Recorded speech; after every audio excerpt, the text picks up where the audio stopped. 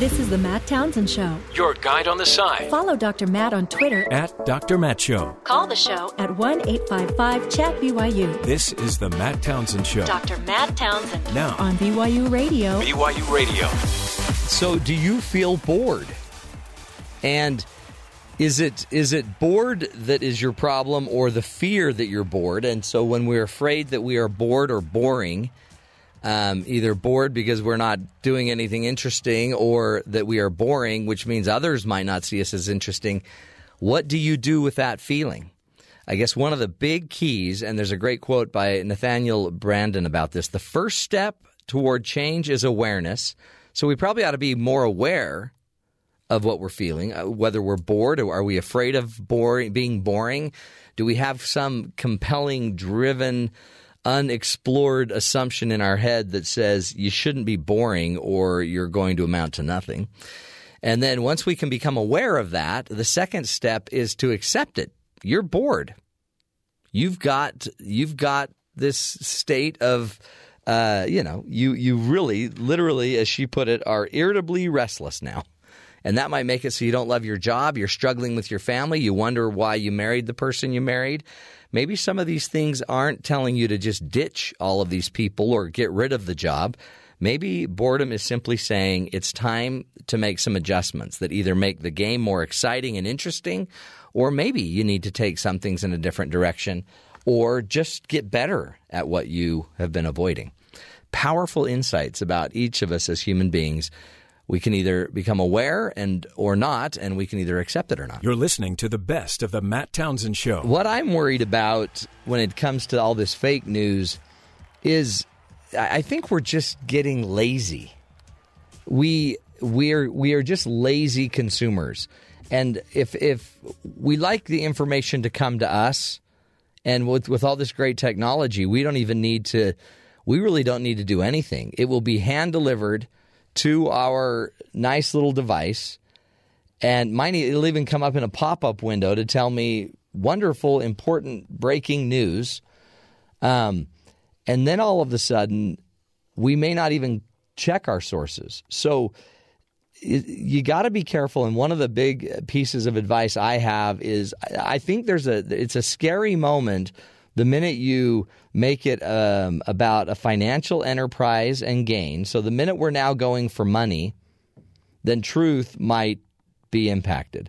Or the minute there's an entertainment value to the delivery of the truth. So we not only have to read and study, but if it's not entertaining, you don't want that information.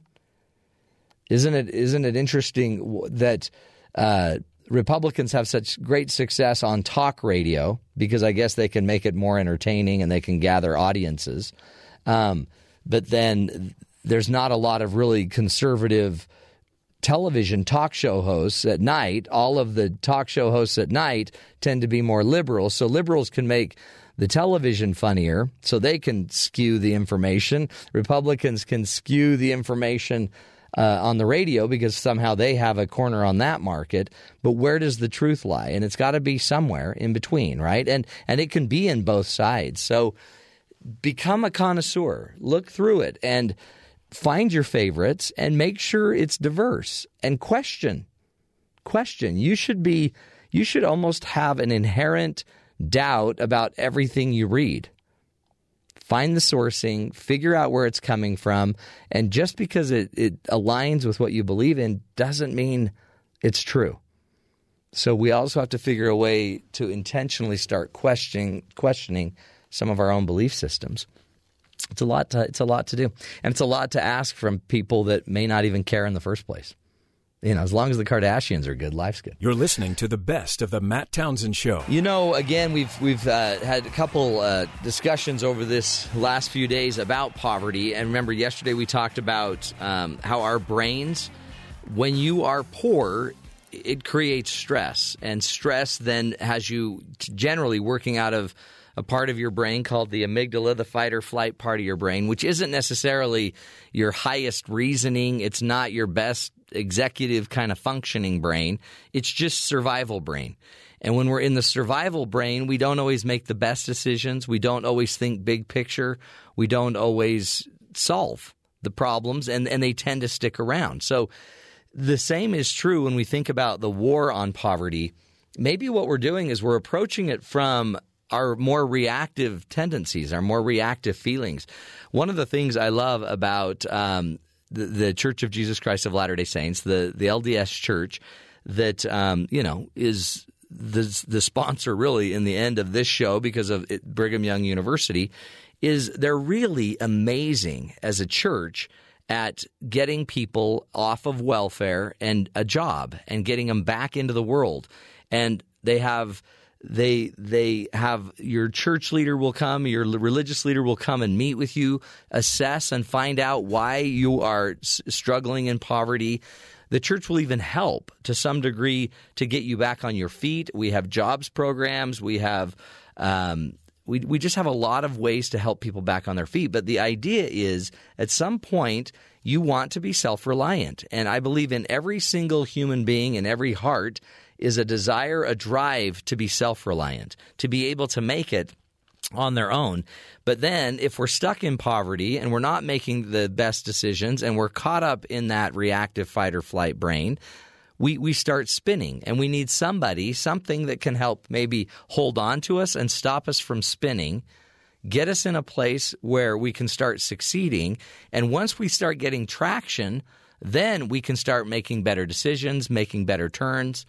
It's like when your wheels are stuck in the snow and you're spinning, until you get the traction, more acceleration doesn't get you out necessarily. It just gets you deeper in the hole.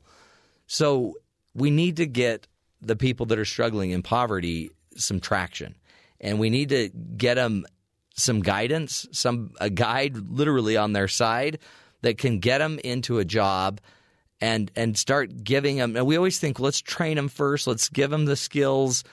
Okay, but again, skills without a job isn't going to help you. If I have all the skills in the world and I'm in North Dakota and there's not a job for me in North Dakota, then my skills won't help me. If I have daycare and I'm in Oklahoma but I don't have a job, the daycare is not going to help me. Well, yeah, but that'll help you go get a job. Well, if there's jobs. We've got to work on some of the other solutions. And so think about you. How are you helping it? How are you handling it? Are you involved in helping the people around you to get a leg up and to get some strength? Are you talking to your politicians about it? Do you have some of the just typical mindsets or biases that we might have, that those that are on the welfare rolls, they're just lazy? If you believe that, you don't know enough people on welfare. Well, they're just all drug addicted. Not true. Not true. You got to get to know these people. You got to walk a little bit in their shoes and change your way of thinking. Because when we change our way of thinking, then we wouldn't vote for a politician that's going to just keep enabling people to stay poor, that's going to keep pushing ideas and policies that don't solve or end some of these problems. We've been at it for 60 years and $22 trillion, and it's still beating us down. You're listening to the best of the Matt Townsend Show. There are a few tricks to emotional management that I think can help you take control of this fight or flight part of your brain. The fight or flight part of your brain, remember, it's there to protect you. But as we learned, the protection is just as much for your physiology, your body, as it is for your psychology or your identity. So our body, our fight or flight instincts will kick in just as strong and just as aggressively for the need to protect, don't make fun of my high school, as it will for, I'm going to kill you. They're threats. And it's not like the body can always distinguish, especially because the amygdala is so wired to fight or flight instantly. So some rules that we teach in my program, again, and Dr. Kaplan hit it perfectly. One of them is just to start noticing your thinking. The more aware you are, and the more aware we all become of our own thinking and how we react to certain events, how we see certain things, the more abilities we have to handle these events. Again, it doesn't eliminate the fact that I have issues, but as soon as I know that, boy, I'm really sensitive to certain things. For example, I know a bigger trigger for me is more when my kids like question my authority. And when they question my authority, that's more likely to set me off than or my experience than almost anything else they can do. They can call me a name, they can say whatever they want, but when I say something like, you know what, okay, time for bed, you guys got to go to bed, and they're like, well, Mom said we didn't have to. Boy, what has your mom got to do with this? And off we go. So what triggers you?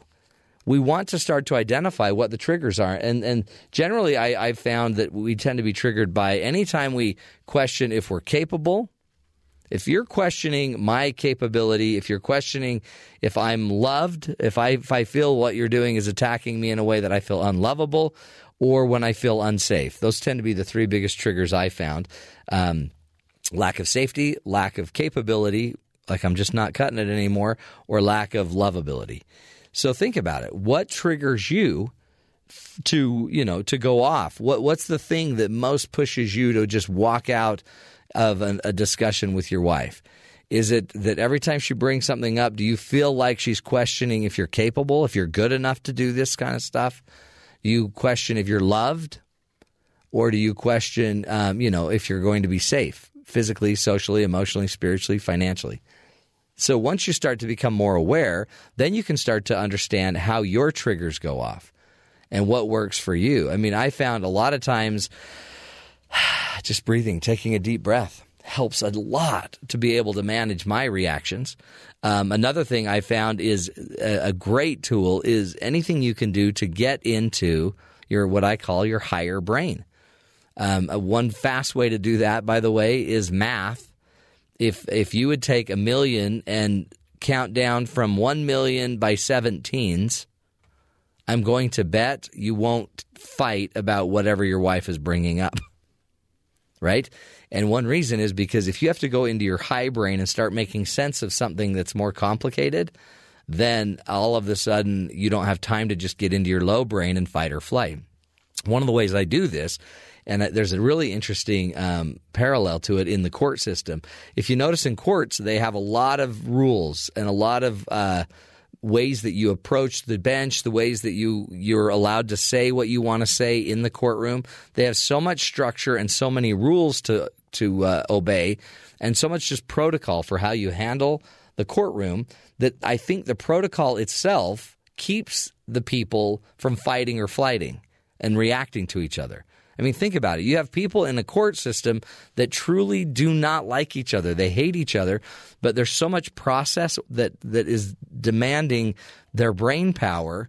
Otherwise, they lose the case, right? They'll get the judge mad at them, so they follow the protocol. And when you follow the protocol, the process is nice and slow and methodical, and the protocol keeps you from overly reacting to each other in the courtroom.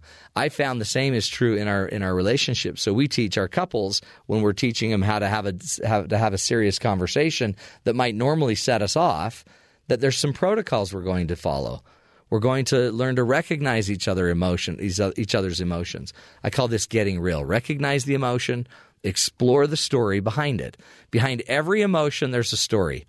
And if I can let the person I'm struggling with, that I'm arguing with, share their story without me jumping in and without me reacting to their emotion, and I explore their story, I'll be able to hear where they're really starving. Deep down in the story, you'll hear where they're really being affected.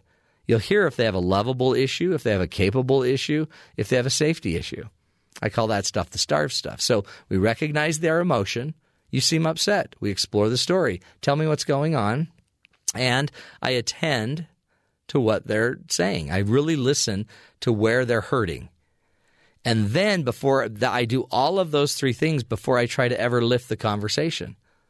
And to lift the conversation, I try to do what I call it's a very simple rule that I call the 80-20 rule. I believe in every discussion you have with another human being, 80% of what they're saying you agree with. I agree that the world is complicated today. I agree that we didn't take care of America like we should have. I admit that I've been part of the problem. I accept, I affirm, and you go with them wherever they are, where you can go with them. And then you share your side, and I have a different side, and then you can tell your side. And I don't think that we should, make everybody feel unsafe by saying certain things politically. Does that make sense? So we recognize emotion, we explore, we attend, and we lift conversations. They're skills, and they're skills you can learn. I'm teaching them every day, and you know what? You learn to do it. This stuff works. It's not a silver bullet, but it's a skill, and you can learn to do it, and the more you do it, the easier it gets, I think, for all of us. So great learnings, I think. That's why we do the show, to give you the tools, the information you need to live healthier, happier lives. We'll take a break. Stick with us. When we come back, we'll continue the journey of emotions. This is the Matt Townsend Show.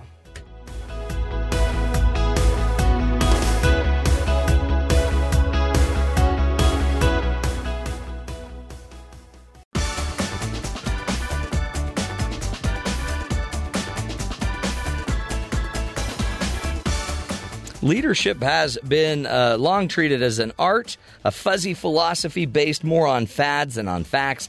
That accounts for endless stream of game-changing management books that seem to come and go almost as rapidly as Paris fashions. It also explains why today's leadership guru is often more tomorrow's forgettable footnote.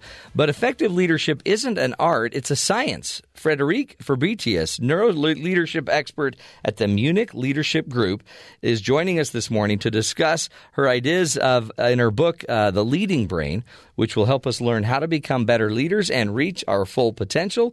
Friederike, thank you so much for being with us today. Yes, thank you for having me on the show. You bet. This is, to me, I love studying leadership and influence and how to influence people. But you're telling us science now, and neuroscience, I guess, specifically, is helping us understand some traits that make people peak performers that leaders need to know about. Yes, and that's so exciting because we now have tools that are evidence-based. It's not that I make up those ideas and say, I think it's a good idea you do this or that. We can actually measure brain activity and see what people can do to perform better. Give us an example of what neuroscience is finding out about the brain that helps us target and really lead others better. Yes. If you look at the brain while people are performing at their best, you have to look at a brain region that is called the prefrontal cortex. That's what we use for rational thinking and decision-making and logical thinking. And you need 3 substances to perform at your best. And I call this the DNA of peak performance. And you need all of these 3 substances in order to perform, to give your prefrontal cortex a boost. And they are called dopamine, noradrenaline, and acetylcholine. If you are interested, I can tell you about each of these substances and how they make us perform better. So these are actual brain chemicals. Dopamine, we kind of know about. Was another one adrenaline? Noradrenaline. Which is a positive stress hormone. Okay. So get into those 3 chemicals. Talk to us about the impact that just chemistry has on the brain there. Yes, if you look at dopamine is released when we're having fun. It's part of the reward circuit in the brain.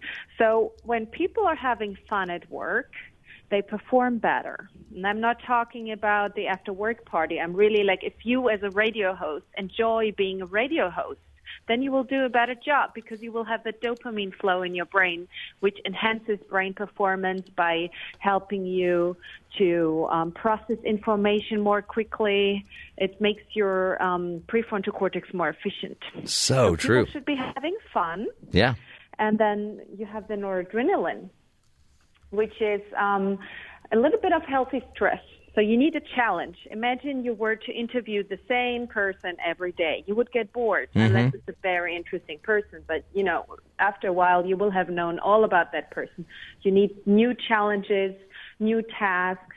You always need to higher your stakes. So you need to be slightly over-challenged in order to perform well. And that's where the noradrenaline comes in. When we're a little bit nervous and a little bit afraid to fail, and when we have a bit of a challenge, not too much, then noradrenaline is released, and that also boosts our brain performance. Oh, that's interesting. So, as a leader, there may have been a theory that you got to make your office fun. And I remember back in the .com world, we wanted it fun, so everyone had, we had foosball tables and ping pong tables, and it was a really laid back environment. But you're saying you need to have more than just fun to release dopamine. You also need to be slightly challenged. If you're too challenged, that probably just creates, stress, cortisol, I'm assuming. Yeah. But having the proper balance of challenge makes noradrenaline. Yes, and I call it to be slightly over-challenged. Yeah, so I like that. You need to be a little bit, it needs to be the step of next development. You step a little bit out of your comfort zone, and that's exactly where you need to be to learn and to grow as a person. That's great. And what was the third one? It's not about uncontrollable stress. It's not about having a slightly unfriendly boss. It's about having tasks that are challenging. Right. And the third one is acetylcholine. And acetylcholine is a substance that is released when we have focused attention, when we are focused. And this is something that I see really deteriorating in many organizations because people are constantly checking emails and multitasking. And if you think of a concert piano player, a performing artist on stage, he's not going to check his emails while doing that. You can't get into the zone or flow or your sweet spot if you're distracted. That's fascinating. So we may be creating unintentionally cultures and environments that chemically are upsetting us. Absolutely. And many people are in a threat state. A threat state is a part of constant stress in the brain, and we can see that it makes your prefrontal cortex work less efficient when we're in a stress state. And I'm not talking about being challenged. I really talk about, being overwhelmed with work and distractions and unfriendly people. Our prefrontal cortex shuts down, and we can't focus fully anymore. Interesting. And then it's funny. It must be horrible because we don't even know why we're shutting down. And but we just feel burdened because it's not fun, or we're not being stretched enough, or we have too many interruptions, and yet our body is naturally just responding to that. And I guess the traditional philosophy would be, well, then you just need to, hunker down and suck it up and just focus more. But it's not about more focus, is it? No, and it's not going to help. What we can see with these, everybody needs these three substances to perform well, but the conditions under which you reach your peak performance can be very different. Let's say, I don't know you very well. Yeah. First time we speak, but imagine you were one of these people that run a marathon at the weekend and you go bungee jumping on Monday, and on Tuesday you fly to Japan, and on Thursday you're back. And, if you're one of these people, and they're called sensation seekers because they often have a mutation in the dopamine system that makes them crave exciting things from the environment. If you're one of these people that are sensation and thrill seekers, you need a lot of pressure at your work to perform well. You probably, prior to an interview, you wouldn't read any information about that person so that you're a little bit stressed about not asking the right questions. Whereas a person who has less of that active dopamine system and who is more thriving on routines and regularity and the comfort of knowing what's going on, and these people have a different structure in the dopamine system, they will want to prepare as meticulously as possible. And you need to give people the possibility to create the work environment they need to perform. So you could be an equally good radio host by being a sensation seeker or by being a person who needs more structure. But you need a work environment that allows you to choose your settings. Now, you call these these are neural signatures? Like we all have our own approach chemically for what drives us, what makes us a peak performer. And how do I know what mine is? How do I know my balance? Well, there are tests that you can take. For example, the Neurocolor test by Helen Fisher. And it will tell you if you're a person with a more active dopamine system or a more active serotonin system, which is about more equilibrated work and more structure and routine. This is something that you will also find out as soon as I tell you about this. You probably instantly realize whether you're more of a sensation seeker or less. And that's all you need to know. I think you feel when an environment, a work environment, is either too challenging or not challenging enough. And is that the only one? Yeah. Is that the only chemical we're trying to manage, is whether I'm a thrill seeker or not? No, it's not. Okay. I mean, I can give you a little bit of an overview of that. Yeah, do. First of all, there's the dopamine system, and we have discussed that already a lot. People who have a very active dopamine system that constantly look for new challenges and new novelty. They're novelty seekers. So that's the dopamine, and people differ to that degree also, whether they're more risk-taking or more safety-seeking. People with a very active dopamine system, they're always looking for risk-taking activities. They could be gambling or drinking. I'm saying this without judgment. It doesn't have to be, but, the probability is higher that you engage in those activities. And then we have the serotonin, and the serotonin is important for mood stability. I think people might have heard about antidepressants that regulate the serotonin system, because people who are depressed tend to have a serotonin system that is not active enough. And you change that by reducing the uptake of the serotonin in the brain. So when people have a very active serotonin system, they are probably very stable, very reliable, very loyal.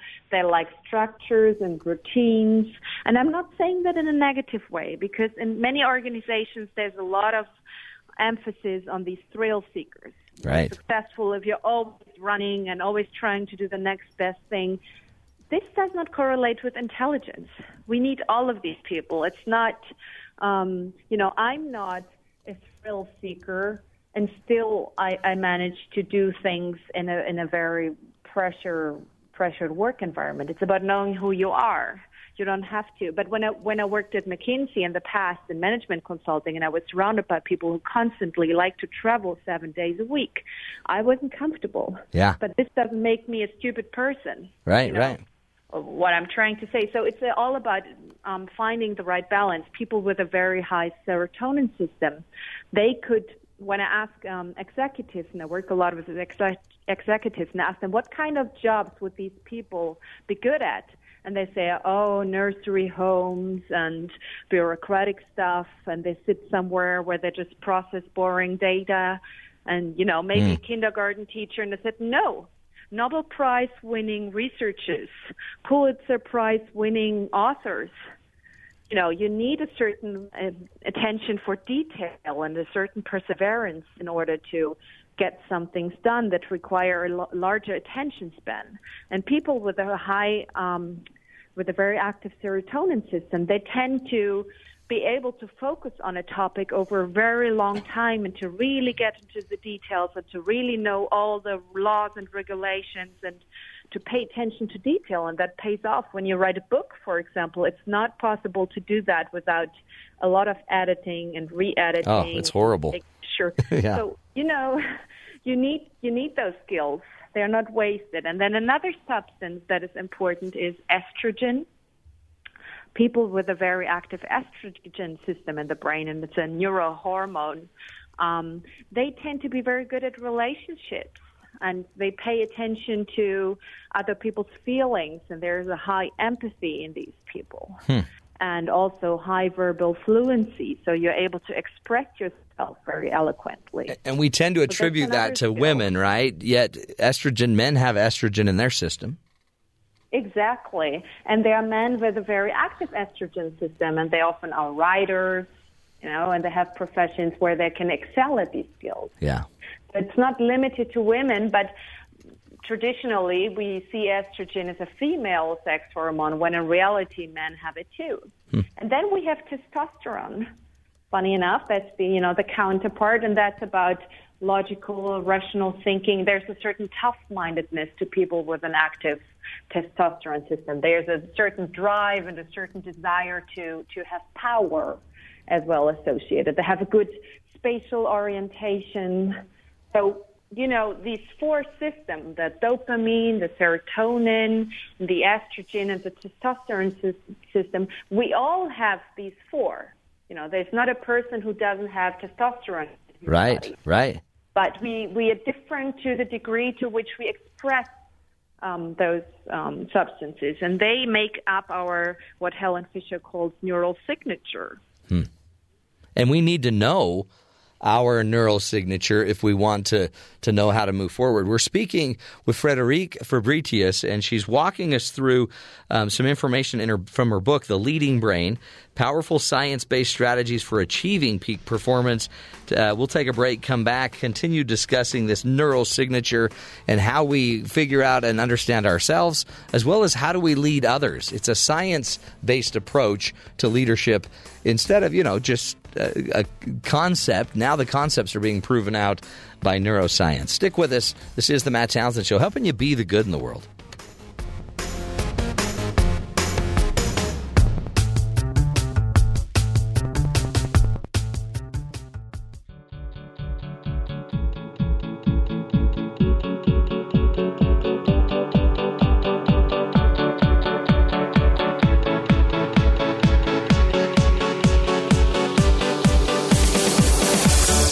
Welcome back, friends, to the Matt Townsend Show. On the phone with us, Friederike Fabritius. She's the leading neuroleadership expert at the Munich Leadership Group and is an executive coach, leadership specialist with extensive expertise working with top executives from multinational corporations like Bayer, Audi, Montblanc, Ernst & Young. I mean, I think she's touching them all. And as a leadership, I used to do some leadership consulting, and it's interesting. I think what, Friederike, you're bringing us is finally, and this is happening in, I think, a lot of areas, neuroscience is catching up with all of these philosophies and assumptions we've made about humans.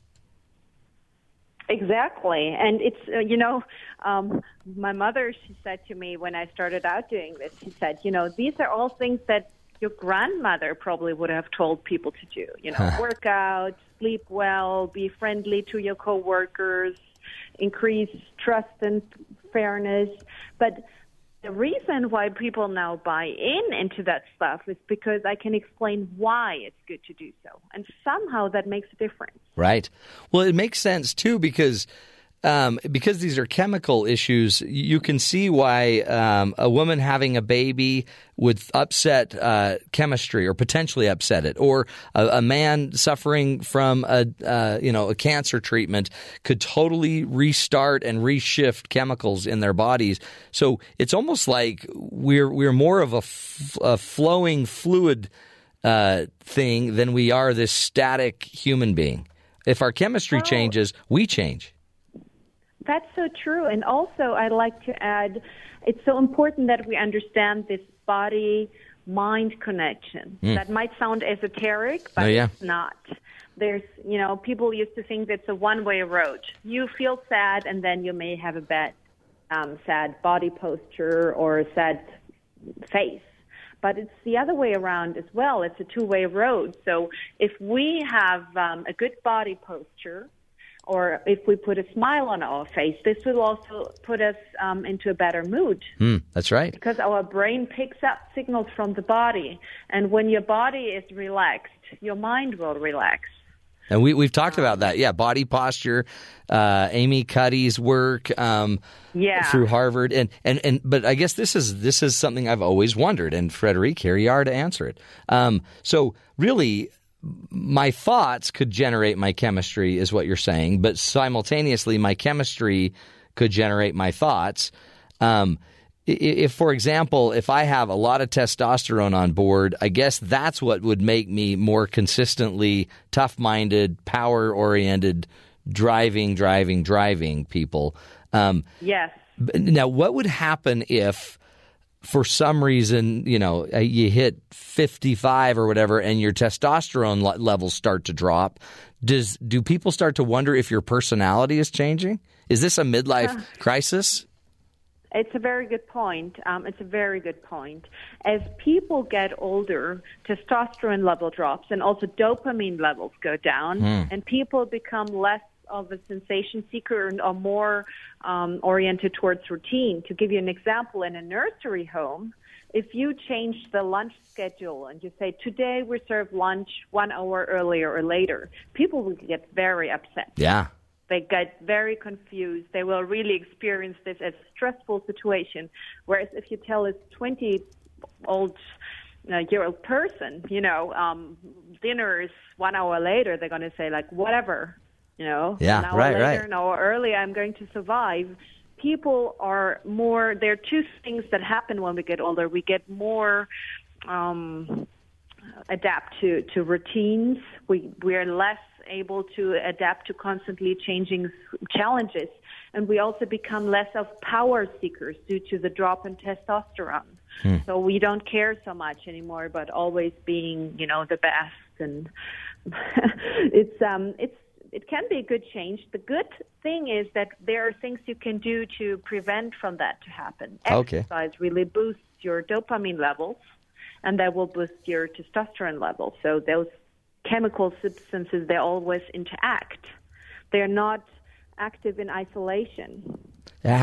So exercise boosts dopamine and testosterone. How would you suggest you boost serotonin? Also exercise. It has been shown that exercising every day for an hour is just as effective as an antidepressant. And these antidepressants that have interact with your serotonin system. Exercise is just as efficient because what exercise does is boosts all of your neurochemicals. Do you worry? I actually just did a workshop on anxiety and anxiousness, and a lot of the people's pushback is they just don't want to start going down the chemical track. And I guess my question is, the minute you start injecting or putting some new chemicals in to maybe manage the serotonin levels, it's a system, and all of a sudden it could start impacting every other system. Oh, you're so right. And what happens, for example, when people take selective serotonin reuptake inhibitors, which is the new SSRIs, if people take that, it will have an impact on their dopamine system, and it will suppress dopamine. And what happens when dopamine is suppressed? People don't fall in love as easily anymore. People don't take risks anymore. People have less fun. People are less curious to explore new things. So your mood might be stable, okay, but it's kind of gray. You don't have ups and downs anymore, which is a good thing if you plan to kill yourself. It's better to have a stable mood and not have But if people take these medications over a long period without really having serious problems, it will have a very negative impact on the other chemical systems, and they will have less joy in life. I know an artist that ended up taking an SSRI, and it stopped their depression. They weren't having the depressive thoughts, but they also were no longer driven to create their art. Yes, and dopamine is very much linked to artistic drive. We can't be creative without dopamine, and there's also no drive to be creative. It's like we don't care anymore. When there's a lack of dopamine, it's a little bit of whatever, I could do that or I could not. You lack the drive to be creative. Yeah. Talk about, so we could go figure out what our neural signature is. And then, what else I guess is fascinating for me, Friederike, is why are we not it seems like doctors should maybe be more on the forefront of this. And when you do come in with, drive issues or other issues, figuring out and managing chemistry better and figuring out, you know what, your testosterone level is really low, your estrogen level is really high, this is going on. It seems like it could be a really major tool that would help in mental health management and even just life management. Absolutely. And I think it's so important to know who you are Very often I have people coming, executives that say, oh, I'm so stressed. Can you help me with my emotional regulation? Do you have techniques so I don't get so angry anymore in stressful situations? The first thing I ask is, why do you want to do that? What's your work environment like? If you have a bad boss and your wife tries to divorce you at home, no wonder you're stressed. You should be stressed. You should be stressed. So it's not about trying to stay zen and then have a million mindfulness techniques so you stay calm no matter what. First, try to solve the situation. Yeah. And when you know who you are and when you know what you need, then you can adapt your environment to fit your needs. You shouldn't change yourself. You should try to change your environment. Yeah, and start leading your environment. I mean, really, one little turn, one little change in your environment, getting maybe you back to your passion might reignite more of that dopamine, and all of a sudden you're back on the dopamine train. Absolutely. You're so right. So very often it's, people are in the wrong work environment. And you need to control that and feel, and also what has been shown is that when people take charge of their life, so when people take an active approach to solving their problems, cortisol is reduced and dopamine goes up and people feel less stressed. Yeah. So, you know what? I guess that's the key to this. Well, Friederike, we appreciate you acting, knowing, learning about our brains, our science, our chemistry. Powerful stuff. The name of the book, The Leading Brain, Powerful Science-Based Strategies for Achieving Peak Performance. Friederike Fabritius is the author of it. Great insight, great work. Folks, you can't get ahead of yourself enough. I mean, to now start taking these feelings and driving them down to a chemical level, that's power. Power in your own life. We'll take a break, come back. We'll be talking with McKenna Baus, the mind bender. Stick with us.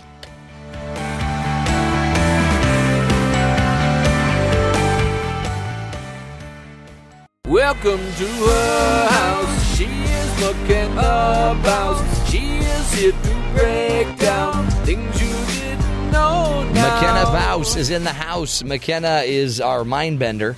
And today she's going to help us bend a little bit of our stress away, hopefully. That is the goal. You're going to help us de-stress. Yeah, we all need that. I need that. I need it, like right now. Okay. Help me. Well, here we go. So a lot of times when you're really stressed, people, say, hey, it's not as bad as you think. It's fine. Relax. It's fine. You'll be okay. They have you think, think of the positive side of this. Like, how is this going to be good for you? And, that works. That's a neat thought. For maybe, 30 seconds. Right. And then you're just like, crap. What's going on? Wondering where you're going to go from there. Yeah. But there's sort of this new approach that was put out in the Harvard Business Review that's saying, when you're stressed, one of the best ways you can get over that stress fast and just move forward is to force yourself to start going through the worst case scenario. Yeah, I've heard of this. Mm-hmm. I always call it the so then what? Yeah. Because then you have to deal with, okay, well, she'll break up with me. So then what? Yeah. Well, then we'll be divorced. So then what? Well, I guess it'd be horrible. Yeah, and then what would you do? Exactly. It forces the hand. It really does. But the science is saying maybe you ought to look at the worst case scenario. Yeah, and so the reason behind that is, they sort of make the argument that pressure and stress are not the same thing. But pressure turns into stress when you add rumination to it. When you sit there and you think things over all the time and you start to catastrophize. Yeah, and worry about it. Exactly. And it just keeps getting worse and worse. And the idea is your worst case scenario that you think of right now is probably a whole lot better than your worst case scenario you're going to be thinking of, down the road. Right. And so what you do is when you're starting to feel that pressure – and you can feel that, stress is coming on and it's building a little much, you pause, you say, okay, if I bomb this presentation, how bad is it really going to be? Right. And, you're like, well, my boss will be really disappointed. I might not get that raise. That'd be, that really stink, but I'm pretty much at the same place I am right now. Yeah. And so at that point, you're like, okay, and it's a lot easier to deal with. And it stops you from ruminating because you've already set that sort of end point of where that worst case is going to be, and that pressure doesn't turn into stress. Right. But if you hold on to it and you keep thinking about it, fester, all of a sudden that worst case scenario turns into I lose my job and I'm living on the street and I can't feed my kids, and you're a mess. Well, our last guest even said the mere fact that you act on it and start acting on it immediately creates a dopamine and a serotonin push. Yeah. So you start medicating by acting on it. So if you're going to have negative thoughts, maybe the way you act on it is you just figure out what's the worst case scenario. Really. You control it. And what would I do? Yeah, you write the narrative. Yeah. And you do it while you're still, in control of your line of thought. Because once you get to that point of stress where things are really bad, it's a lot harder to regain control of your thinking and to get rational. Because the ruminating, I'm telling you, that tips over so many people. Yeah, it's the worst. Well, especially you have a lot of time to think. And some people are what we call higher sensitive. They're people that just naturally are going to take in more of the stress. And if they can't get it out of them, then where's it going to go but just keep circulating in their head? Yeah. I feel like this is sort of the equivalent of, when you have ate some really bad food and you start feeling sick and you don't want to be sick, but sometimes it's a little better to just get it out of your system. Oh, no. How many times have I said, I just got to throw this up? Yeah. I just got to throw it up. You just got to be done. Yeah. And so it's sort of like doing that I'm going to with keep stress. it down. I'm going to keep it down another couple hours. It's going to be worse. Yeah. And so this, it's just get it out of your system. And that's a pretty graphic example, but I think it works. It's true. It's totally true. So let's take it to Jeff. Jeff, can you see a day that you would just, instead of, being optimistic, it might be better for you to just go look at the worst case scenario? See, I feel like that's more of my wife's job, and I tend to be a little more optimistic. I wouldn't even say optimistic. I think it's just a matter of wanting to put off anything that's negative. Yeah. Or that you want to go to that unpleasant. happy place. Yeah. So I think maybe I don't need to because she does that and we're a good balance. But does she ruminate? So will she just keep spinning the negative story in her head? Yeah, but again, I wouldn't say she's so negative as she is realistic. Yeah. Interesting. See, I don't have to do it because we balance each other out. But what you do next time she brings up the issue, like, so what if this and this happens? Then I always, when I'm coaching people, I'm already like, so what if it does? Let's just go there and solve it. So tell me what you'd do. And then they start wrapping their head around it, and all of a sudden they realize, well, I'd get over it, I guess. I mean, I'd have to fix it. Yeah. But every once in a while, we just are resolved to the fact that we have trials. Yeah. We know that. It happens to everybody. And whatever this example is you're talking about, this is our next one. Yeah. And we just get through it. Yeah. And by the way, you got through it before. You'll get through it again. Yeah. Worst case scenario, McKenna, you did it. Yeah. You just bent our brains out of shape. That's what Sometimes I try to do. You don't need to avoid it and be positive. Just go to the worst case scenario and think your way through it. What would I do? Exactly. McKenna Baus in the house, the mind bender. Thanks, McKenna.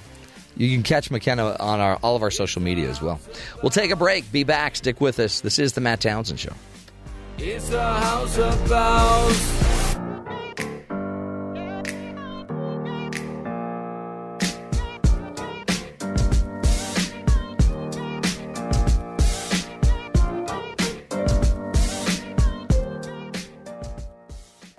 This is the Matt Townsend Show. Your guide on the side. Follow Dr. Matt on Twitter At Dr. Matt Show. Call the show at 1-855-CHAT-BYU. This is the Matt Townsend Show. Dr. Matt Townsend Now on BYU Radio. BYU Radio. Life is full of pressure. Have you noticed it? Just enough to stress you out and make life kind of difficult. But the reality is, and we hear more and more, that people are feeling more stress, more anxiety, more people are being diagnosed with anxiety. And yet, how can that be, right? I mean, is life just that much more stressful, or are we just losing our grip? Are we losing our ability to find the peace amidst all of the pressure? So I actually I've had a really weird experience with this. So I have a lot of clients. I teach marriage skills, conflict resolution skills, teach them how to communicate and strengthen their relationship. But I found a lot of couples, what they're struggling with is one member of the relationship or the partnership one of them may have more anxiety than the other. And that anxiety plays out in really strange ways in the marriage.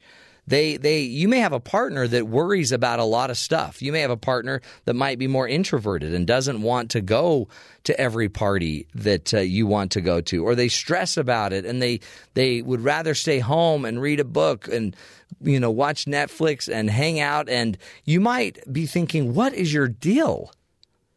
This isn't fun. This isn't the way to live. We can't always worry about everything. So how do we manage the anxiety if we're going through it? And I created a workshop for it and put it on my website, matttownsend.com. But the workshop is really about how we figure out how to get through it. So let's talk a little bit about what anxiety is and what you can do about it. Anxiety, by the way, is an emotion characterized by feelings of tension, worried thoughts, physical changes like increased blood pressure. Everyone, by the way, should experience anxiety, right? If I drop a cobra in your cubicle, you should experience some stress, right? Very natural thing. You should have the worries. The difference with anxiety disorders or people that have an anxiety disorder is their anxiety is kind of, it's constant, it's permanent. About 18% of the U.S. population, 25% of adolescents ages 13 to 18, 18% of adults suffer and experience anxiety above and beyond just a natural state of stress. And so it's a big deal. Now, one thing to remember, though, is not all stress is bad. And that's one of the downsides to trying to deal with anxiety is a lot of us would just rather go medicate our stress, take drugs, take anything we can to not have to engage or just avoid life. But the problem with it is a lot of your greatest growth in life is going to take place when there's a little stress on board. So you got to know that there's this one type of stress called eustress, EUSTRESS, which is a very helpful type of stress. 77% of Americans regularly experience physical symptoms caused by stress. 73% of Americans regularly experience psychological symptoms caused by stress, and 76% of Americans cited that money and work as the leading causes of their stress. Now, interestingly, eustress is a healthy type of stress. So the way this works is eustress would be the fact that you love your job and you have to pick up your game. You have to work really hard. You focus on going and doing that really big presentation. And sure, you're a little stressed out. On the way there, you're stressed out, but then you hit a home run and life is great. That stress is called eustress. That is the healthy stress. And if you have enough of it in your life, you feel energized. You feel focused, right? You feel excited about life. You really feel like your work produces results. That's the good stress. If you have too much of that going on in life, that's called distress. You start to get anxious, fatigue, exhaustion, breakdown. So at some point in our lives, we have to know when we're moving from the good stress to the unhealthy stress. So think about it like physical exercise. Nobody necessarily loves to feel the stress of running on a treadmill. But once you've kind of gotten in shape and you can run on a treadmill and maybe put in 30 or 40 minutes on a treadmill, that is a good amount of stress that helps keep you healthier. If you don't ever want to have that experience of feeling the stress of a treadmill, then you could fall into kind of an unhealthy state where you're not challenged, you can't do things, you can't even live at an optimal level. Or you could actually spend too much time on the treadmill and it becomes distressful and makes you less healthy. So life is about balance, right? So how do we do that? How do we get into life to a point that we can balance this anxiety and this stress? So think about your own existence. Do you look forward to your work? Do you look forward to your work day? Do you dread it? Do you have this feeling of just doom and gloom? There's no one way to kind of assume that you have an anxiety disorder unless you start looking at how your day plays out. Do you have dread? Do you have fear? Do you always wonder what's going to happen tomorrow? Do you worry about things that you said yesterday and maybe obsess about it and think about it many times today? Oh, I shouldn't have said that. Why did I say that? If you can't let go of yesterday and you're always worried about tomorrow, you're probably going to feel more and more stress. And stress is normal, right? Think about it. If you naturally spend a lot of time in tomorrow, you should feel stressed, because the problem with tomorrow is you can't live tomorrow. So you can call it whatever you want to call it. You can call it anxiety if you want. You can call it stress. I don't call it anxiety usually. I call it worry. I don't call it fear. I don't call it concern. These are all words you may have. Apprehension, unease, agitation, angst, tension. You might have the dem dare jitters, but the reality is you probably have worry. And how do you handle worry? Let me give you just a few of my favorite little tricks about worry, okay? And I promise they work. Number one way on earth to manage your worry, and we've talked about it on the show quite a bit, is the fact that you got to breathe. When people are stressed, your breathing changes. Think about it. If all of a sudden you heard somebody, you're walking down an alley in downtown New York, and somebody, starts a chainsaw behind you, your body is going to kick into some natural fight or flight mode. When that fight or flight mode is on, your body is going to start breathing differently, probably more shallow breathing, right? Because you got to get enough oxygen going, but you got to get that heart pumping. You're going to breathe shallow. You don't have time to take enormous, big, deep breaths. Your body will tighten up. And as you tighten up and get ready to start running, game on. And that's what happens to a lot of people.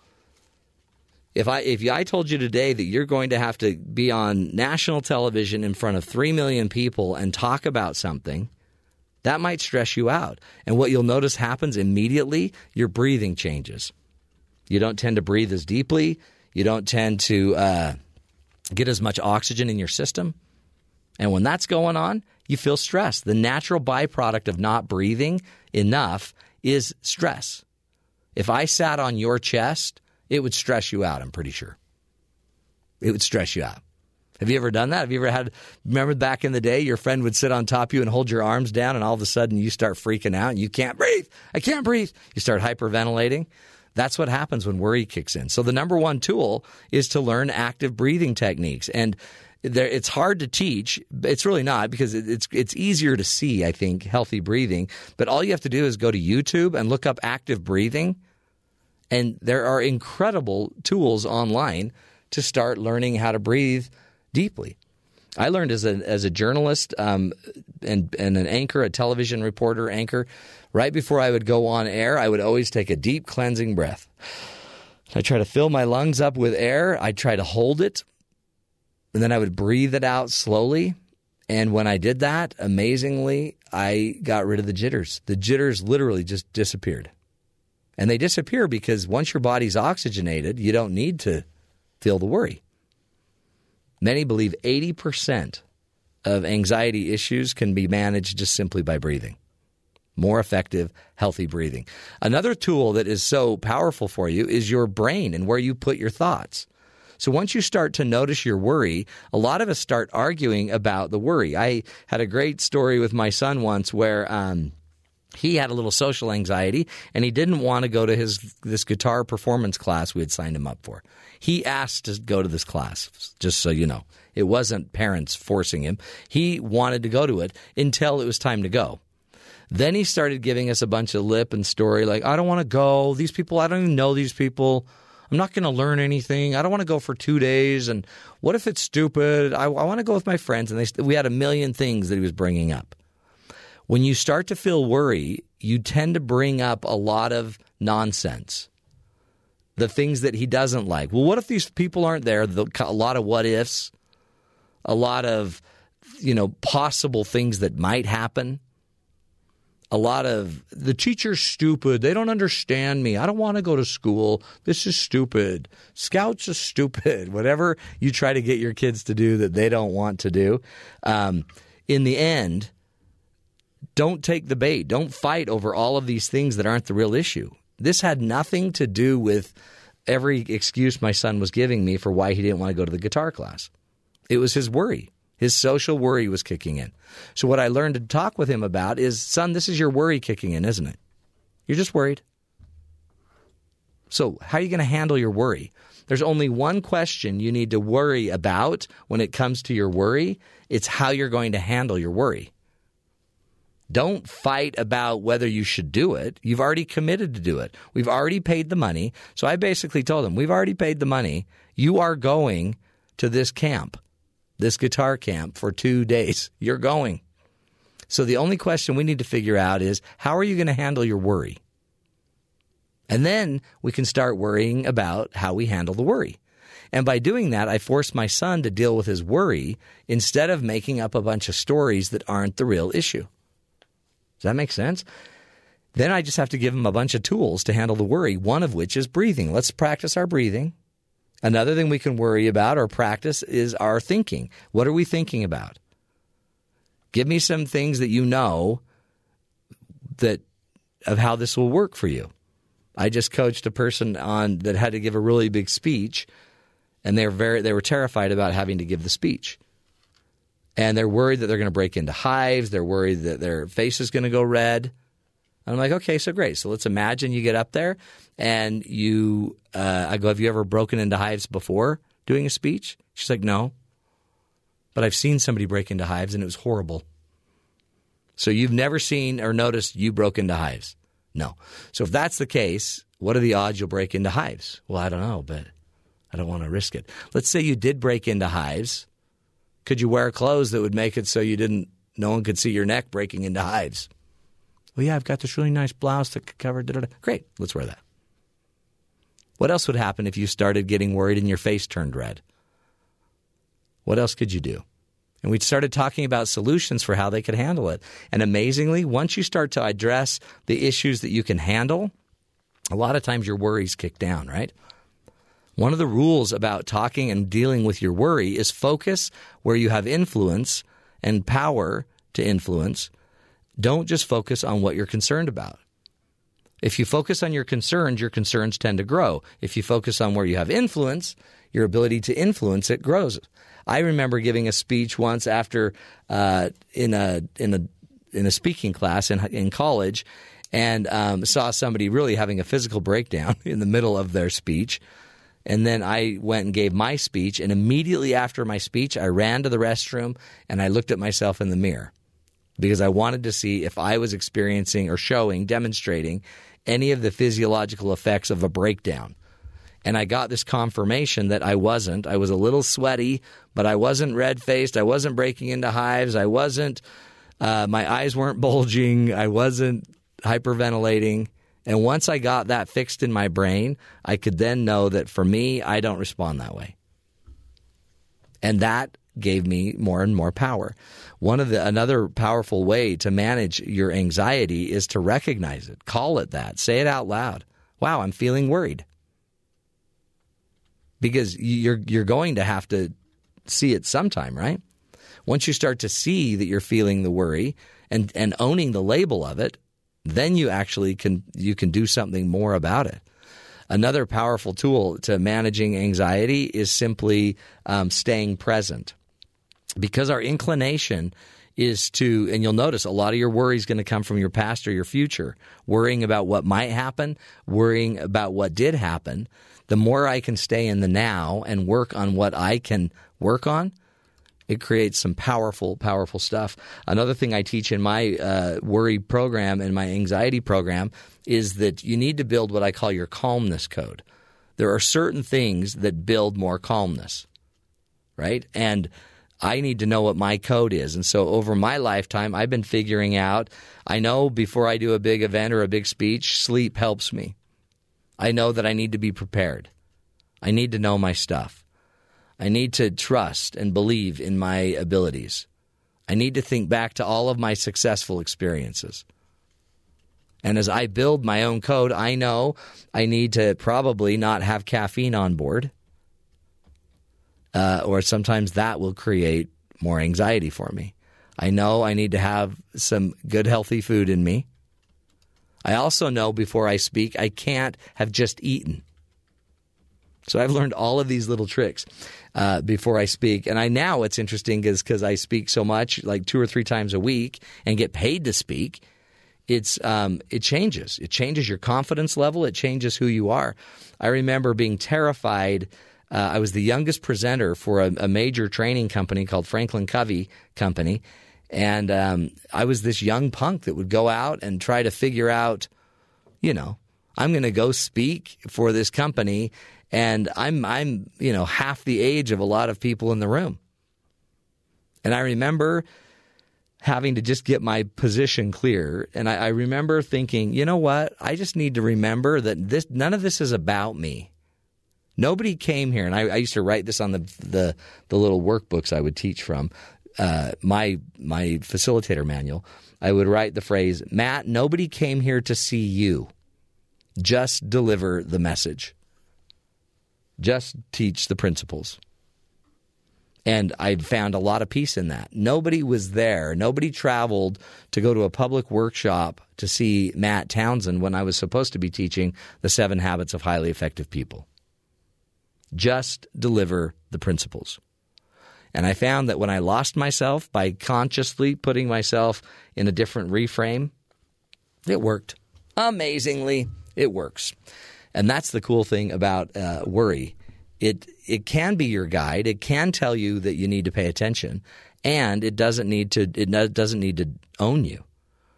And the powerful thing about it is once you start to take your life back and not let the worry or the anxiety dominate, you have now conquered something that is huge.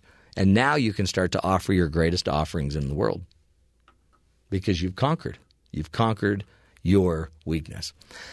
Powerful stuff. We'll take a break, my friends. You can find out more. Just look up the show, The Matt Townsend Show, or matttownsend.com. Tons of material out there, all free, just here to help. Stick with us, folks. This is The Matt Townsend Show. We'll be back.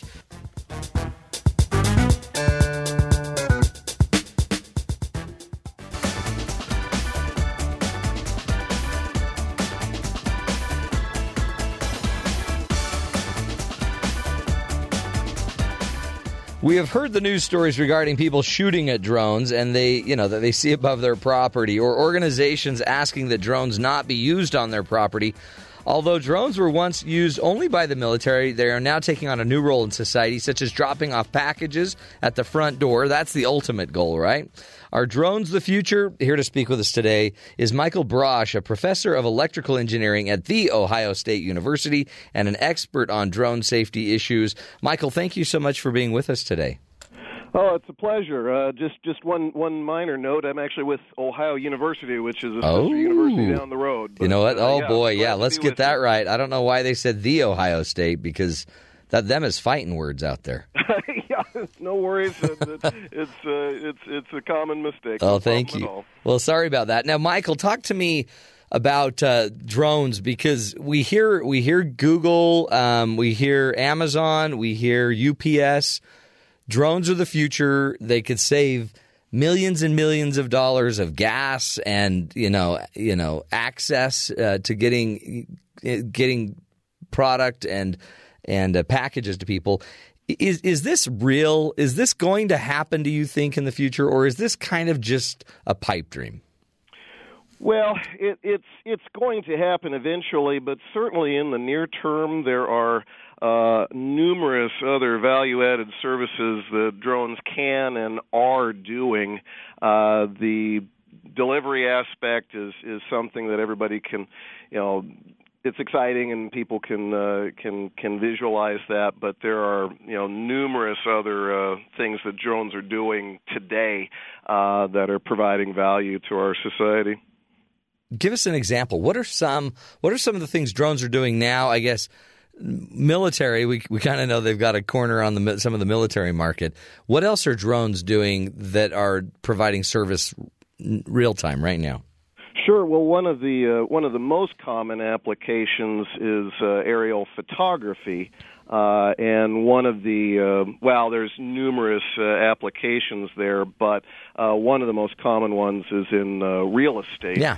And historically, you would have had to be stuck with just photographs that the agent took on the ground, because getting an airplane or a helicopter nearby would have been just prohibitively expensive. But now with drones, you can put one of these things up 100 feet above the house and take some really beautiful photos and put that in the listing. In fact, I have friends that have a business and they do this, and they can fly the drone through the house. It can take, if it's a big enough house, and or the business, and they also there's some pretty cool things I'm imagining they could use it for with law enforcement.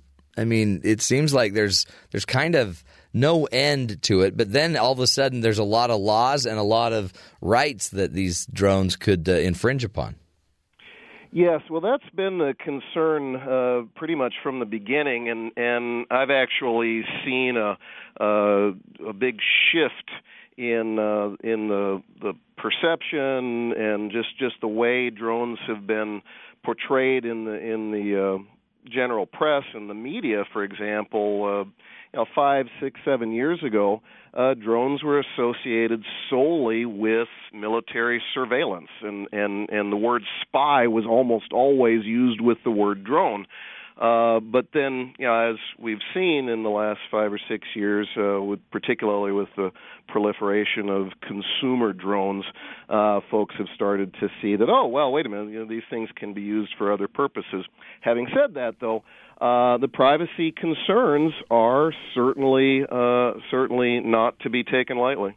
And one of the things we've kind of talked about on the show is like regulating these. Who's in charge of regulation, and should these drones have to face the same scrutiny as a helicopter? And because they can cross into airspace, they can interfere with airplanes, with helicopters. Talk about who governs the drones. Well, and that's an excellent question. What has typically been the case with manned aircraft, fixed-wing airplanes in particular, helicopters somewhat as well, is that there's generally a minimum altitude below which a manned aircraft cannot descend. And it's generally speaking, just kind of roughly speaking, it's 500 feet above unpopulated areas and 1,000 feet above populated areas. And this has been put into the federal regulations for many decades, and primarily for the just for the comfort and safety of the people on the ground. Well, with drones, of course, the vast majority of the applications that we're talking about, particularly aerial photography, you need to be closer to the ground. And in fact, for safety purposes, you'd rather have the drones and the manned aircraft separated. Right. So whereas the manned aircraft may be at 500 feet or above, the drones most likely most of the time are going to be 500 feet or below, just to keep them separated. Now, the FAA, the Federal Aviation Administration, is still in charge of airspace, but when you start to get in close proximity to property, then you start to get into issues of property owners' rights and things of that nature. Yeah. Does I guess overall, though, because we've kind of gone from just a remote control flying airplane or a flying helicopter, which I guess would have been a drone, to now a real classified drones that are even able now apparently to pick up and carry packages, is when there's got to be a ton of engineering issues with trying to fly a drone. Like UPS had a video that came out of a UPS truck, and they can load the drone packages onto the drone. From the truck, they can fly the drone to a bunch of different places. And but what are the laws that would involve actually delivering packages? Because don't you have to fly line of sight? You have to be able to see your drone in order to fly it. Isn't that the law? Well, currently that's the case, with very few exceptions. Yes, you're absolutely correct. In the United States, the only commercial for the most part, the only commercial operations that are permitted are exactly what you said. The drone has to be within the line of sight of the operator on the ground.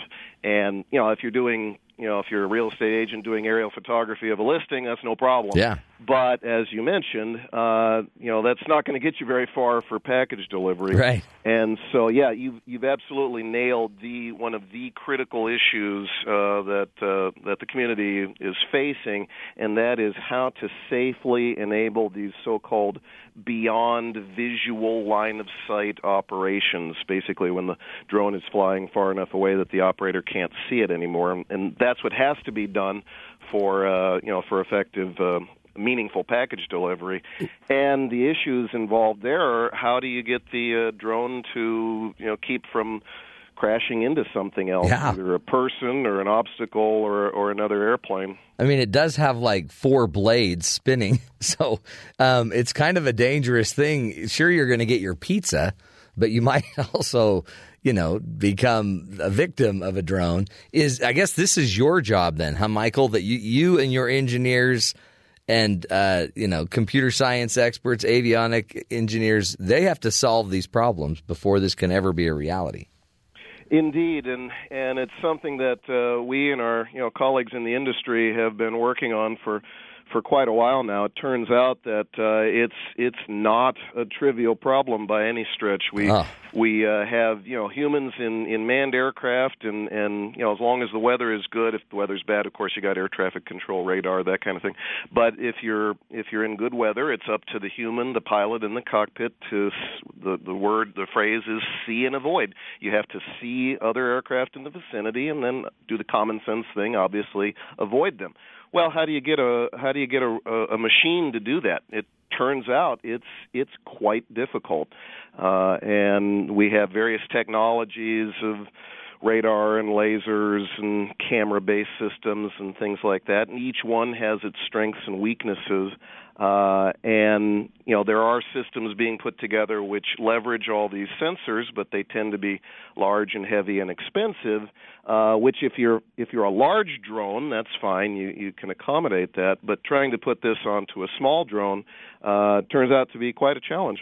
Is it so? Are you seeing that these companies are investing a lot of money in solving these problems, or is this just kind of a PR idea that they keep putting out there? Well, no, there's definitely investment going on, and you see, practically on a weekly basis, you see announcements in the industry of various sense and avoid type technologies that are either being under development or test or things of that nature. So the industry is certainly taking this very seriously. Well, let's do this. Let's take a break and continue this discussion in a few minutes. We're speaking with Michael Braasch. He is a professor at the Rusk College of Engineering and Technology at Ohio University and is an electrical engineering, computer science, avionics professor there, and is walking us through all we need to know about drones and the reality of them someday delivering anything to your front porch without, creating a problem for you and the family. Interesting stuff, folks. It is the future. Stick with us. We'll be back. Continue the discussion here.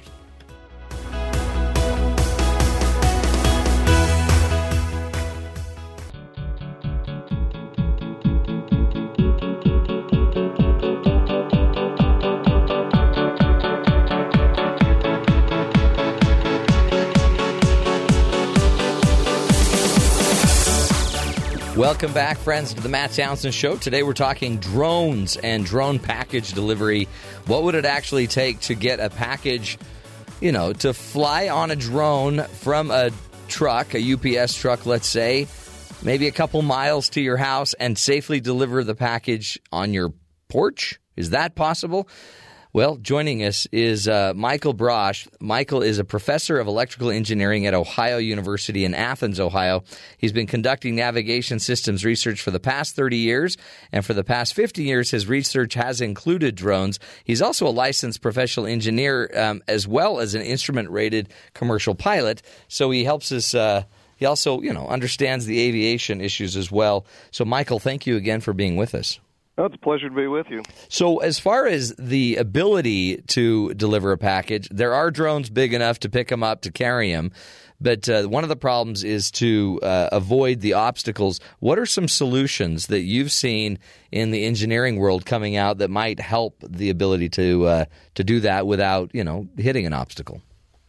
Well, there's a couple of things that we are looking at. One, for en route navigation, where you're just trying to get from point to point, is essentially to fly at a sufficiently high altitude that you don't have any obstacles to worry about. Essentially, you're above the trees and buildings, that kind of thing. The hard part is when you're taking off and landing, and that's where you're obviously in close proximity to all of these kinds of obstacles. And we have three primary types of sensors that we use in that regard. One is radar. One is a laser version of radar that we call a LiDAR. And then the third type is essentially conventional camera systems. They're referred to as electro-optic systems, but basically they're just fancy cameras. So then you got to watch the camera and make sure you're noticing the power line. But a LiDAR, I guess, or a radar would pick up power lines, it would pick up trees, and then I guess the computer on board would just navigate it through those obstacles.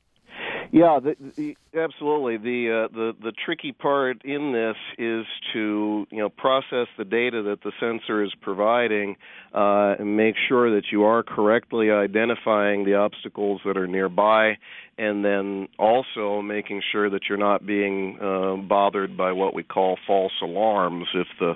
If the sensor erroneously says, "Oh, there's an obstacle out there," when there isn't, then that can obviously cause some disruptions as well. It turns out that each of these sensors has strengths and differences. Not surprisingly, a laser-based system is not going to work very well in certain kinds of smoky and foggy conditions, whereas a radar can see right through that. So basically the long-term solution is going to be an integration of two or three of these sensors in order to get a more complete picture of what's actually around you. But then I guess you're also talking cost, right? Because then everything you add to this, and weight, so these then have to be bigger and bigger drones, I'm assuming. Yeah, well, that's the catch. Yeah, exactly. Every time you add on a new sensor, you are adding size, weight, power, and cost requirements onto the thing. One aspect of the sensor development that's we're going to benefit from is the work on autonomous vehicles.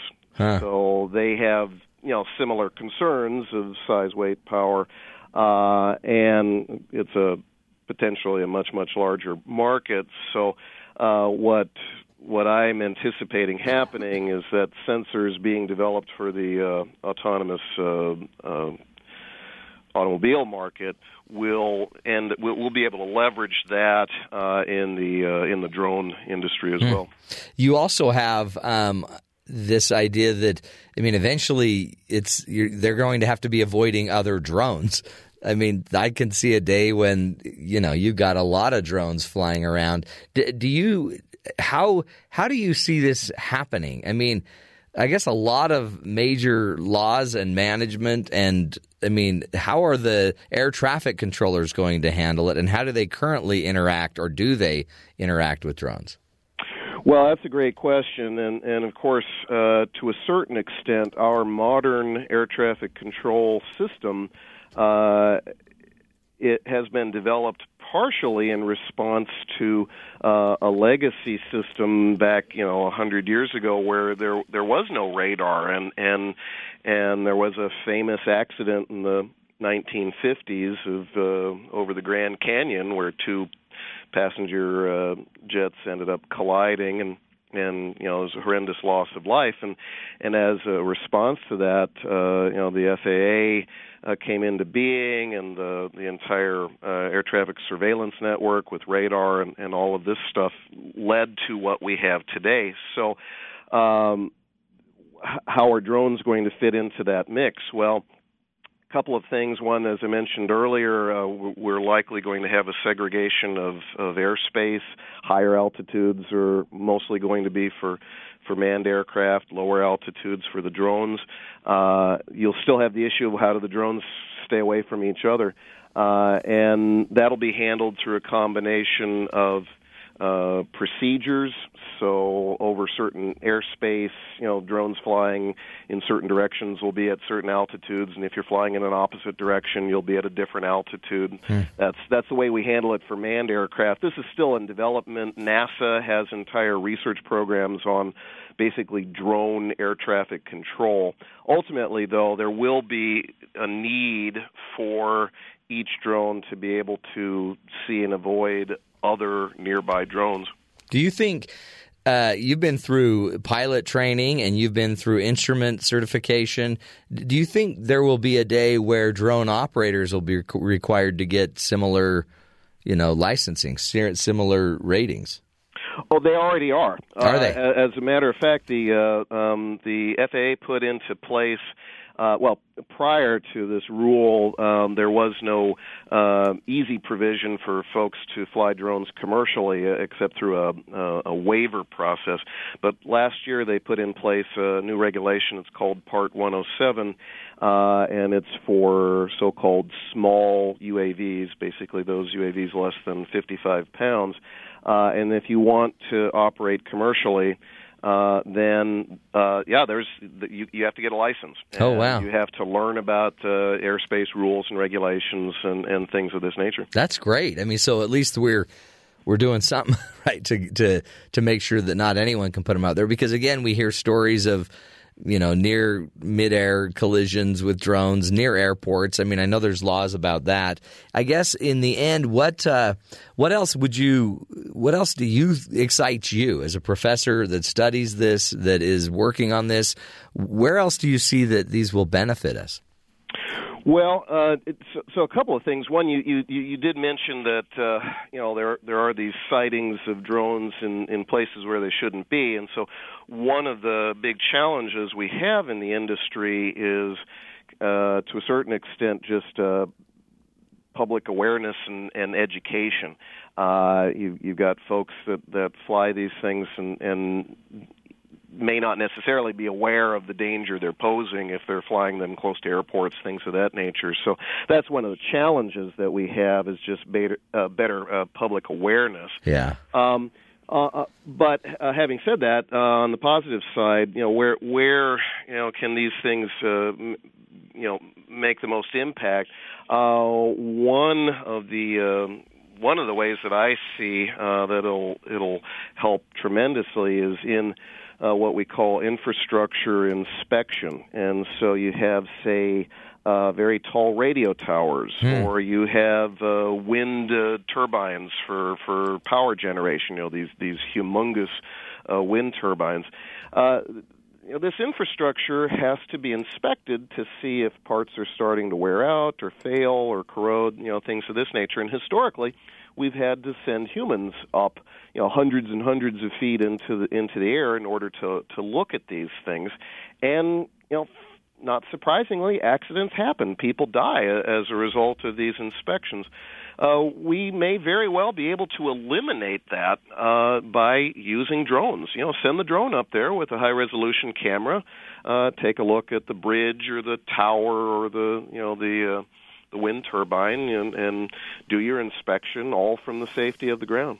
I think just that, plus, fighting fires. I mean, being able to send drones up in certain places, I think, could be valuable. There's so many, I think, powerful opportunities that technology can help us with and secure our even lives if we just know how to manage it and make it work. Well, we appreciate you, Michael Braasch. Thank you again, and your great work there at Ohio University. Thank heavens there's some people thinking about this, right? Can you imagine if all of a sudden we just were making the laws without some experts behind the scene trying to figure out what the laws need to look like? We'll take a break, come back, continue giving you the insight, the information you need to live longer, love stronger, and lead healthier, happier lives. Stick with us.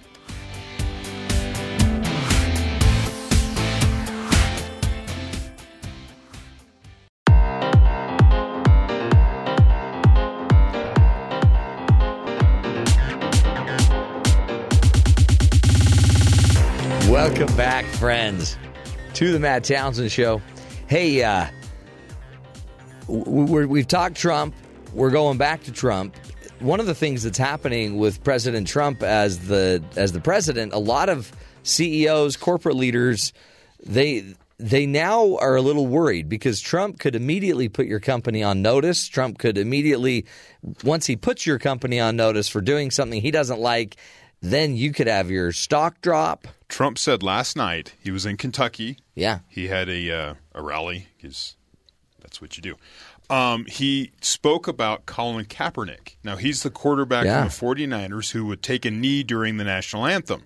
Trump says that no NFL team is looking to sign Colin Kaepernick as a quarterback because they're afraid of the Trump backlash on Twitter that he guarantees what happened because he's not respecting the flag. So he's taking some credit for this. Yes. Okay. So whether that's true or not, that's that sort of perception he influences amongst companies. There are CEOs in Silicon Valley, in CEOs in Detroit with the auto companies, CEO in all kinds of industries across the spectrum there they have their social media teams up at 3 a.m. Eastern. You know, so on the West Coast, that's like what, 1 o'clock, midnight, something like that, where these people are up waiting for Donald Trump to tweet something because they don't want to wake up and their company's been featured in his Twitter feed. You could lose millions, hundreds of millions, So they're out there trying to combat this. So, okay. I found this there's a website called Axios. It's a news website. It's conversations with executives, top CEOs, and here's some of their tips of people who have dealt with Trump in business, and now you have to walk in and talk to him in the White House. Step 1, get to the table, whether you love him or not. Go to the table, because many are saying, hey, Jeff Bezos ought not be sitting down at the table with Trump because nobody likes him, but they're saying get to the table. You got to get face-to-face with this guy. Talk to him. He's a transactional guy. He wants to see you. Yeah. Step 2 was give him something he can call a win. Some companies are like, hey, we're announcing some jobs that they announced a year and a half ago that they were going to do anyways. And they let Trump announce Trump them. takes the credit. That's not a bad idea. Then he feels like... If you're going to have an increase in jobs, tell Trump. They say he has an elastic view of winning. Yeah. He just wants to put his name on the winning. 3 is find and exploit common ground. Find and exploit common ground. People, real estate, politics, private aircraft. Trump has been most engaged and open-minded when dealing with aerospace companies, partly because he can talk planes, because, he owns one, and infrastructure execs, because he spent his career building high-rises. He has a surface level at best understanding of most policies, so going in for any sort of policy discussion don't go deep. Work. No. Just talk. Hey, I have golf clubs. You have golf clubs. Do you want to do a golf club deal? So talk on something he's going to relate to. Smart. 4, know that he's a vindictive guy who harbors grudges long beyond the moment. So don't cross him. Don't tick him off. That's great advice. And 5, work Steve Bannon and Jared Kushner. Both men sit in on key meetings and often get Trump alone afterwards to shape reaction and follow up to the interaction. Both are accessible by text and cell and like playing the role of Trump whisperer. Really? So get the Trump whisperers involved. Yeah. Those are his influencers. Probably now Ivanka, if that's more to your advantage if you run a company, maybe she's the one you go after. Trudeau, they're saying Trudeau from Canada is really getting Ivanka involved. Right, yeah. Maybe over-involved. Possibly. That's weird. You can't even have a friend in politics without everybody thinking there's more going on. Right. And if you look at the photographs that'll come out of that. It's kind of weird. Okay, well, that's great advice because I know Jeff wanted to pitch an idea to Donald Trump. Well, it was a different Don. Oh, what Don? Oh, yeah. Don Shaline. Oh, Don. Oh, that Don. Our Don. Okay. I thought you were talking about Donald Trump. You wanted to pitch a new show, but I guess because he's a media... probably wouldn't have a lot of say in that. Well, he's a media mogul. No, don't get me wrong. Yeah, he'd probably have some great advice. Yeah. But ultimately, he would have to answer to Don Shaline. Yeah. I don't know if that's going to happen. We all answer to Don Shaline. Let's not lie. Hey, interesting. Again, it's just, the president's just getting started. He's in day, 60-something? Seems like, 160. No, he's just getting started. And so, he's still got legs. He's still got time. Don't believe the press. Believe part of what they're saying. Don't believe everything they're saying. That's what Donald's taught us. Don't believe everything the press is saying. We'll take a break, my friends. When we come back, we'll continue the journey to help you, get a leg up in life. Stick with us. This is the Matt Townsend Show.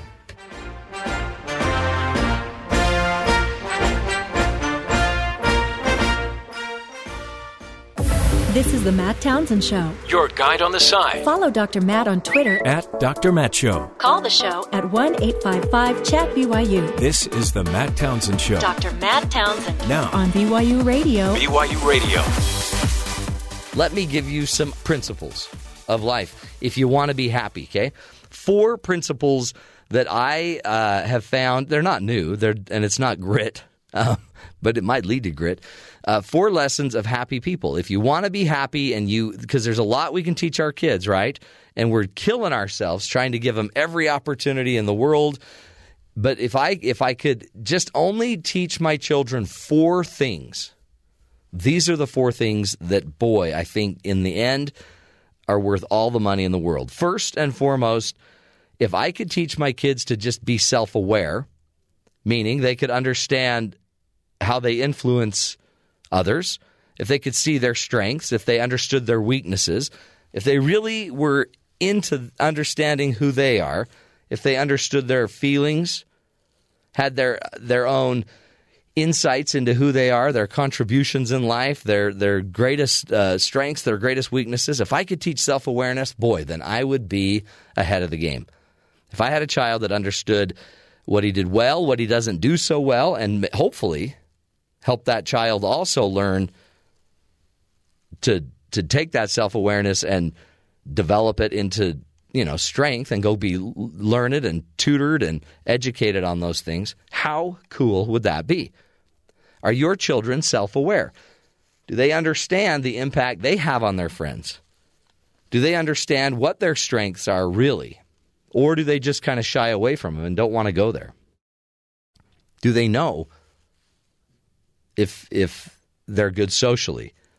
Do they know if they're good academically? Do they know what they're good at academically? Do they know what comes natural to them? Are they numbers people? Do they get the numbers? Do they love language?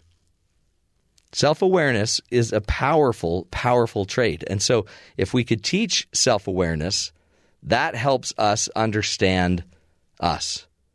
One way to do this is to work with your kids and ask them questions about themselves. Like, what foods do you really like? Which foods do you notice really that don't suit you, that aren't good for you, that you eat? And when you eat them, have you noticed what you feel after you eat them? What things impact your moods? These are great topics of conversation, things that we could be discussing with our kids. Try to identify from what they're saying about themselves, what do they feel like they do the best? What do they feel when they're out playing on a team? What insecurities do they have? Where do they feel most secure? Where do they feel most at home? How do they impact others? Just conversations. And by the way, allowing a child to feel what they're feeling. If they're sad, don't try to get them to stop feeling sad. Have them talk about their sadness. Figure out where it came from. How did they get to that feeling? Anyway, self-aware is one of the great lessons I think we should all be teaching. Another is that we want to teach our kids to learn to care. How many times have you asked your kid, what do you want for dinner? Like, I don't care. Well, I know you don't, but I need you to kind of care. What do you want to do when you grow up? I don't know. I don't care. At some point, caring is more than just being nice, right? At some point, learning to care is something bigger than that. Caring is also, it's the great motivator, right? When somebody actually cares about something else or someone else, it actually drives emotion. To care means we know more about ourselves, but we also kind of know what drives us. It's a sense of responsibility. You know, having a dog. As a kid growing up, I cared for my dog, and even though I didn't care for cleaning up after him because I cared for the dog, I wanted the dog to have the best life. I created more motivation. I was more in a connection with this dog because of that. So we've got to teach our kids to care about stuff, to care about their own gears, their own equipment, to care about their own thinking. Some things they can care about are their thoughts. We care about thoughts. When we care about our thoughts, we have thoughts that we believe in. We espouse thoughts. We fight for our thinking. We can care about things, you know, our toys, our bikes, our stuff. And we try to preserve the things we care about. We can also care about people. And when I care about people, we end up taking care of people. We listen to people. We serve people. So if we could teach our kids to be self-aware and to care, holy cow, then we're on to something. We could also teach them to dare, right, to grow, to try to be stronger, to reach out, to risk. And then we could teach them to share, to serve others, to connect, to give of what they have to others. Self-aware, care, share, dare. Basic skills, folks. You're listening to the best of the Matt Townsend Show. So I wanted to take a little bit of time and talk about thinking and our thoughts. I have a lot of people that I work with in my practice that their brains are going 1,000,000 miles an hour, and they have too many thoughts coming in. And with all this technology and with constant interruptions and the media and, you know, text messaging, emails, they've got a lot of thoughts. And so I wanted to help you out today and help you figure out how to manage your thinking, your thoughts. Did you know some research suggests we have anywhere from 20 to 70,000 thoughts a day, right? Because, and by the way, remember, some of the thoughts are subconscious and some are conscious. Some you actually think, oh, I like flowers. I'm having that thought right now about flowers. But some thoughts you don't even think about. 90% of thought you don't even think about. How much of this has to do with social media, TV watching, reading? Interesting, right? And then you might put something into your head just because you saw it on social media, and your brain at one level is still processing it, and then you might actually bring it into the cognitive state where you now conscious state where you share it with another. So these thoughts get in our head, and I found that there's 4 different kinds of thoughts that I bring up. I mean, I'm sure if I talked to a neuropsychiatrist, we'd find 7. But I'm not a neuropsychiatrist. But I have some ideas for how you can get the thoughts out of you. One of the keys, by the way, to thinking is thoughts they stay in your head because of energy, right? It takes energy to keep a thought, to dwell on a thought, to process a thought, to access a thought. So if you're having 70,000 thoughts a day, you are probably exhausted. So here's some ways to get these thoughts out of your head and to do it effectively. So some of the thoughts we have in life are just to organize us, right? The thought about scheduling your appointment. They're the thoughts that we have in our life to keep us healthy, to make sure we don't get killed. Appointments we need to go to, places we need to go.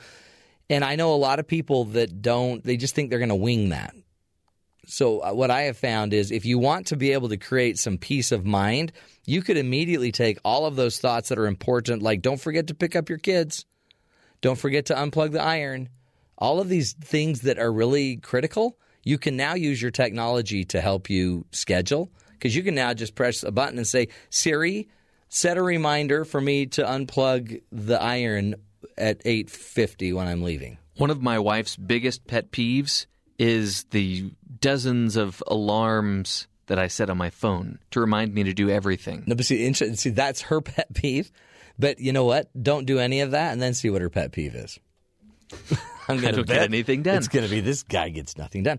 So if you could just eliminate a lot of thoughts by getting them scheduled, getting them planned, getting them in there, you would actually use the energy to tell Siri or however you want to schedule it, get it on your appointment calendar. That energy would help eliminate the thoughts. So you don't need to keep thinking it over and over and over and over. Have you ever gotten up in the middle of the night and you had a thought, oh my heavens, I forgot my report's due tomorrow?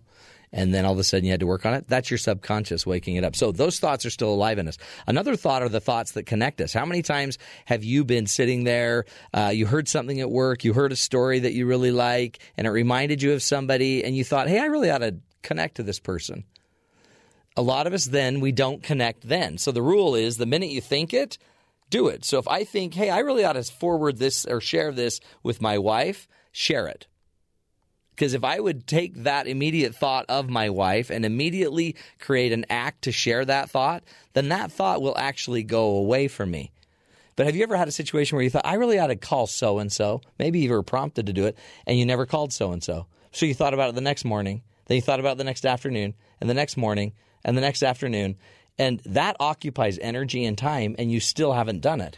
But if you're having 70,000 thoughts a day, and that you would assume that means that so many of these thoughts are jumping at you all at one time. Yeah. How do you prioritize and say, let's take care of this thought instead of this thought so that it'll go away? Well, I might do it this when you had the thought, right? Like if all of a sudden I'm meeting with somebody and they say, hey, so can you meet Friday?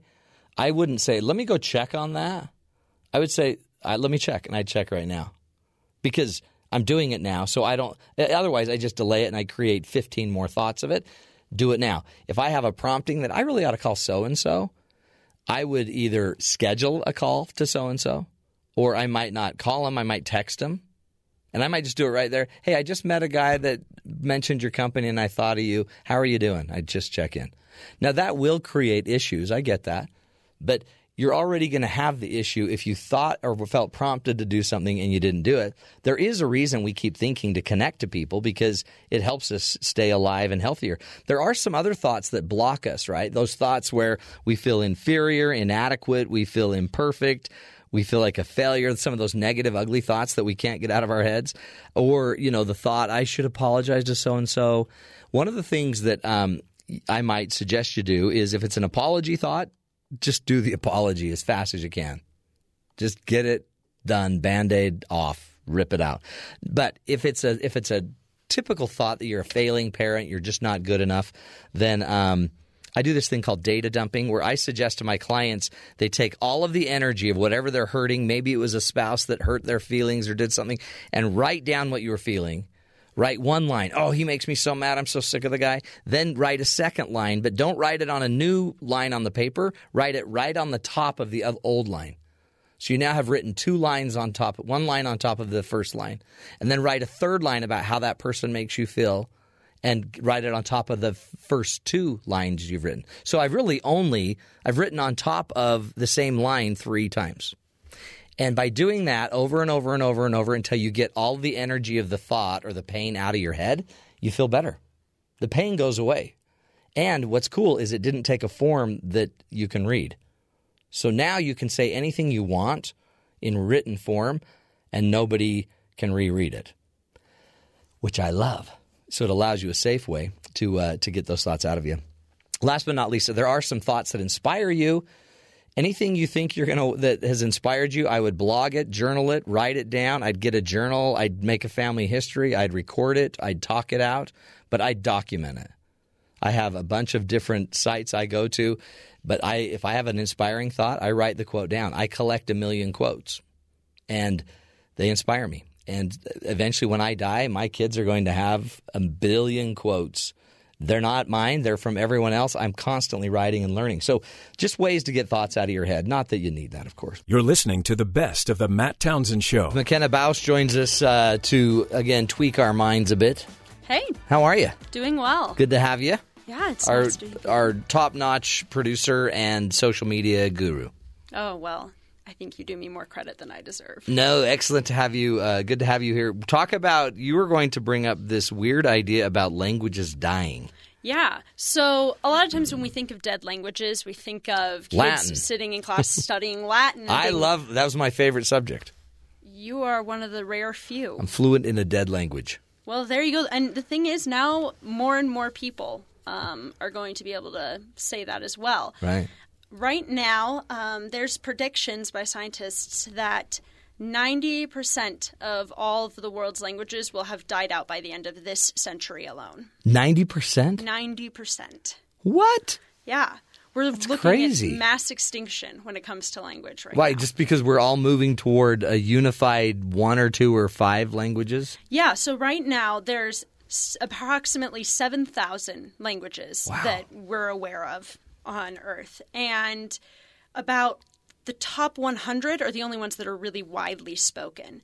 And even within that, you have more and more that are becoming less and less used, that are dying off as we sort of center around what are called these metropolitan languages, the big names, that we all are familiar with. Like English, maybe Spanish, Mandarin Chinese. Yeah. Although kids aren't even speaking English anymore. They're just sending emojis over their phones. Yeah, well, Emojish is another language. Oh, definitely. So that is sad because you lose your language, you lose your culture. Yeah. And so that's one of the big concerns that they have is that these languages are dying out faster than we can record them. Oh, no. And so you're losing the record of cultures entirely. You're losing all of the knowledge that those cultures had, a lot of it in terms of the plants and animals and their environment of where it's from. And so you lose medical information that we could use that has to be rediscovered. You're losing, just people's ability to communicate one with each other, to understand how these people thought. And the thing is you have a lot of people now who are on Earth and they are the only ones who can speak their mother language now. And so they can't even talk to anybody in the language that they grew up with. And I guess you could archive your language, but then it would still only be known by one professor at some university. It's still, the thing is, though, is that's just such an undertaking that a lot of these people, they're out in more remote areas and they're harder to reach. Well, and is that just because the markets demand that you speak one of these top 10 languages? That's part of it. One of the most interesting reasons that these are dying out is actually because of climate change. Really? Yeah. A lot of these languages that are dying out are in these ecologically threatened areas, and as seawater levels rise, these people have to move inland. They integrate more with other communities, and all of a sudden their language starts dying out. And so you have the environment changing our languages and the culture. Yeah. And taking away, the sad thing is taking away concepts that we don't even have. I speak Spanish, and there's certain ways to talk about love and boyfriend and girlfriend that are so different in Spanish than they are in English. We have a word like love, but you can love a burrito and you can love your wife. It's not the same thing. And we don't differentiate. Isn't it sad? We don't even know what we're losing. Yeah, and that's, one of the things is it's going to be gone before we realize that, unless we really start fighting to save these languages in any way that we can. But now we've got other words now that are so wonderful, like square up. I don't even know if I know what that just means get ready to fight me. Oh, okay. My son says it to me every morning. Square up, Dad. I'm like, you want me to punch you? But it's just.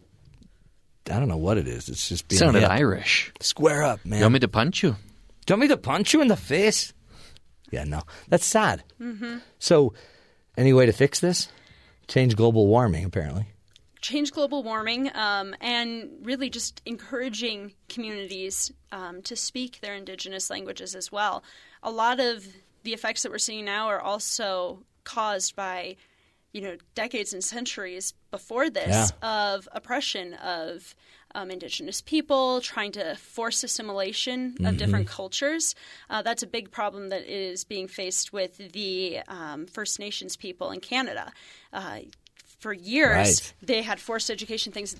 These kids weren't allowed to speak their indigenous languages, and now nobody can. Yeah, and our intolerance to everybody has to speak English. But now we have refugees coming, immigrants coming in, and we might lose a lot if we don't allow them to at least maintain their languages. Yeah, we just need to do everything we can to celebrate linguistic diversity. Man, McKenna, great insight.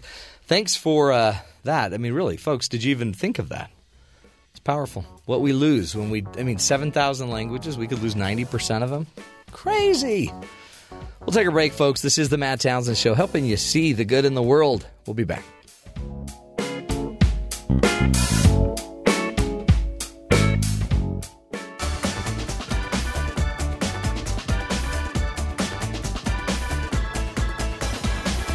White-collar criminals are categorized as businessmen or government officials who commit a financially motivated but nonviolent crime.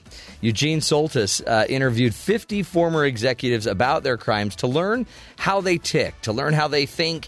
In his book, Why They Do It, Inside the Mind of a White-Collar Criminal, Soltes dives deeper into the stories of these once seemingly successful business leaders. And today we have the benefit of having him with us to talk about his findings. Dr. Soltes, thank you so much for being with us today. Thank you for the invitation. This was a very interesting read, and boy, the book, by the way, is huge. Well done, Dr. Soltes. Thank you. Very well researched. Now, there's a different psychology apparently of a white collar criminal and just the average, mugging on the street. Is that what you learned? Yeah, there's some very different characteristics associated with white collar crime. In particular, they're not close, intimate physical offenses. In most cases, you don't need to get near or even ever know who the victim is. As a result, it makes it easier to perpetrate, in many instances, these really damaging offenses without ever really feeling that you're actually doing harm to someone specific. Yeah. I mean, I guess that's that. So does their crime sneak up on them then because of that? Do they not even fully get how impactful this is? That's the part that it took me a while to really get as I spoke to many of these former executives, is that they don't fully understand when they crossed a line. And I think that's genuine. It's just because sometimes the line is blurry in business. But even afterwards, they understand what they did was harmful in that they're now facing some serious consequences because of that. But it doesn't really resonate in their gut that they did something so terrible. Take something like insider trading. I mean, it's this kind of abstract crime that you undermine the integrity of the financial markets. But really, in the scheme of things, if you made $50,000 from trading, it's not going to really instigate this really strong feeling that you've seemingly undermined the well-being of the entire U.S. financial system. Right. And they're just business people. And one of the points you bring up in the book is they kind of do a cost-benefit analysis on the crime, and the cost-benefit pays off in their mind. Yeah, and a lot of these instances, it's blurry. How I like to think of it is it's a failure of managerial intuition. They don't actually see the harm associated with the actions at the time, which is really different. I mean, right now, if they drop the prohibition against murder, in most towns and communities, I could still walk outside. I wouldn't be worried about a pile of people coming to run up and stab me. We have a natural inclination, if you're a reasonably socialized person, to not commit that kind of harm. But in the business world, where a lot of these things, you're highly incentivized, highly motivated to push it more and more aggressively, when those rules and regulations are sometimes a little bit blurry or can be easily overlooked, that's when you can actually push ahead and go beyond this line and commit some things that are pretty damaging and illicit in the process. Now, is this how you got onto this topic? I mean, you're a business professor at Harvard, for heaven's sakes, and now you're going to the prisons and the pokey, and you're talking to these people. What was your goal? What was your motive? What was your drive? So my drive was this started not as a research project or as an academic inquiry. Rather, this started as a personal curiosity. I think, like most people, when you look at the front pages of the Wall Street Journal or the New York Times and actually see yet another one of these corporate titans, people that, like many people, I looked up to a number of these individuals. Yeah. These are the people that speak at our university commencements, that are the big donors in society, and wondered kind of what the heck happened again. So this started out with just late one evening, sending a few letters to some well-known executives, people from Enron and Computer Associates and Tyco, and asking them some just questions that were on my mind. And from that, this was one of the first letters I received from Dennis Kozlowski, the former CEO of Tyco, who was convicted of embezzling over $100 million while he was actually one of the top CEOs in the country. Said, "Sure, I clearly have plenty of time on my hands now. Come visit me and we can chat." Wow. Were you excited to think, okay, I'm going to go pick this guy's brain? Yeah. So initially it was excitement because, this is someone that you've kind of read about for years, both in positive and then more recently in kind of a negative context. So kind of excitement. But then when I pulled up to the prison, I remember this the first time, and this is a low to medium security, so it's just fencing with the big barbed wire and a couple layers, and then you walk in. The prison's, and this is, again, a low/medium security.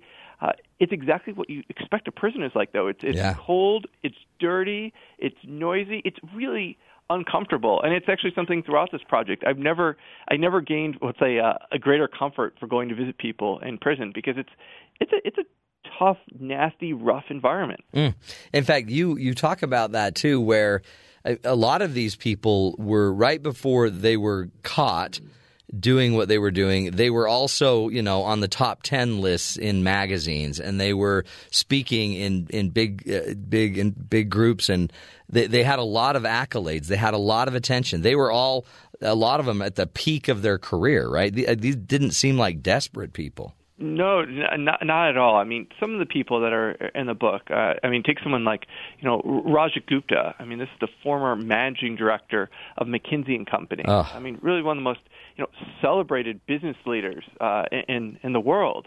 It really had seemingly everything going, personally and professionally. And, ultimately in the end, he, 23 seconds after a Goldman Sachs board meeting, is calling up a billionaire hedge fund trader and divulging what he just learned at a Goldman Sachs board meeting.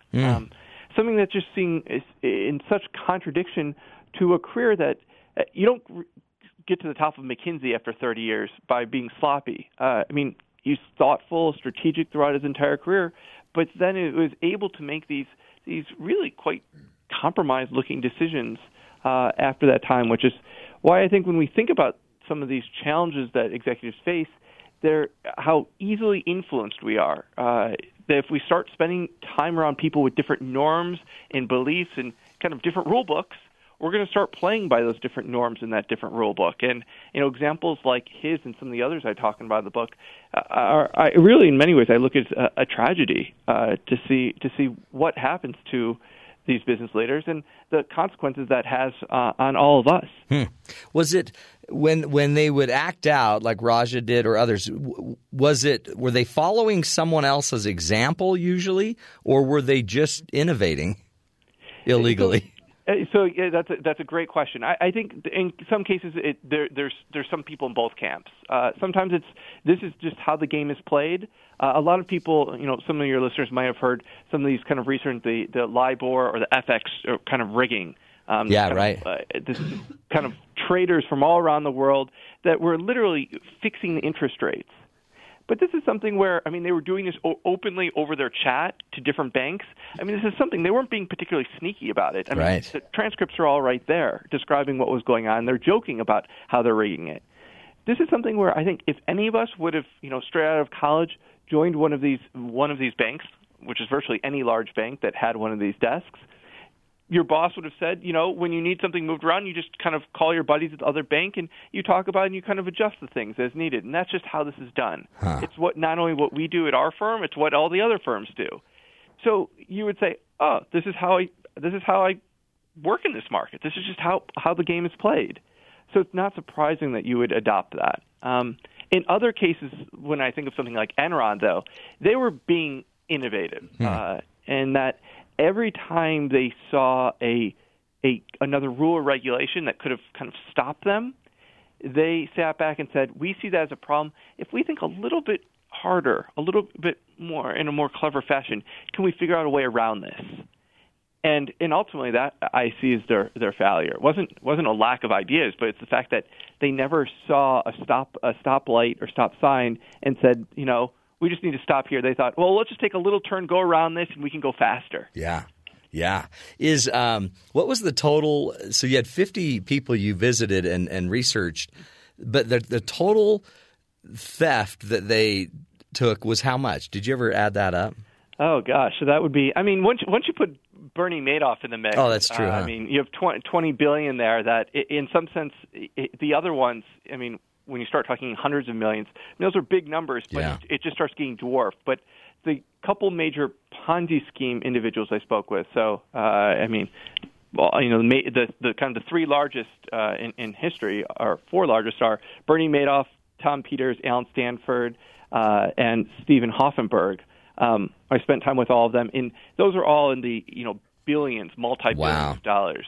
So it's Ponzi schemes that really, you could say, add up. Yeah, and it's the interesting thing about all of, just if we just took those group, the Stanford Hoffenberg, yeah, Hoffenberg and Madoff, but that was hundreds or thousands of people, maybe tens of thousands of people who lost their pensions, lost money, these few people impacted a lot of people.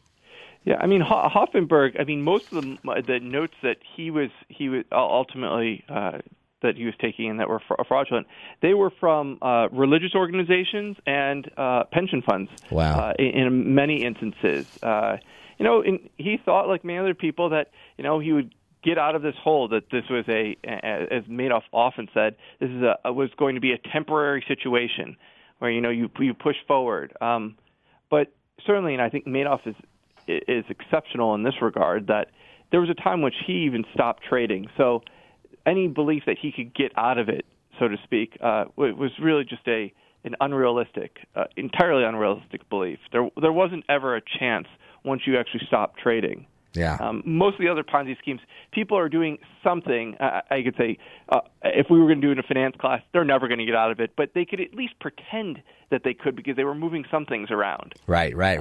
Well, I guess that illusion is also maybe part of their hubris, right? That keeps this whole thing going. The illusion that they're going to get out of it.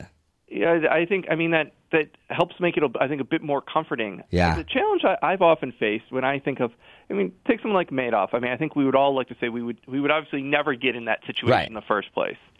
But just imagine, let's put ourselves in the position that we're already in this hole. We're already down, billions of dollars. We can't get out of it. We have a day in which all our investors are calling and praising us, wanting to give us more money. Regulars are calling to get our expert opinions because we're one of the leaders in the market. Then that day we go home, it's Friday night, we go home to our beautiful penthouse. We see our lovely wife, our two kids that also work in the firm.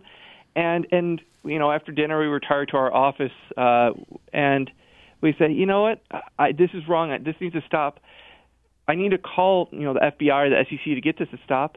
Most of us, I think, would say, I'll do that next week. I'll do that. 2 more days with my family, and then next week would come and the same thing would happen again. You'd say, I know this should stop, but I'll do it next week. And unless someone stops you, unless someone literally comes and pounds on your door and pulls you out in handcuffs, you just kind of keep it going. Yeah.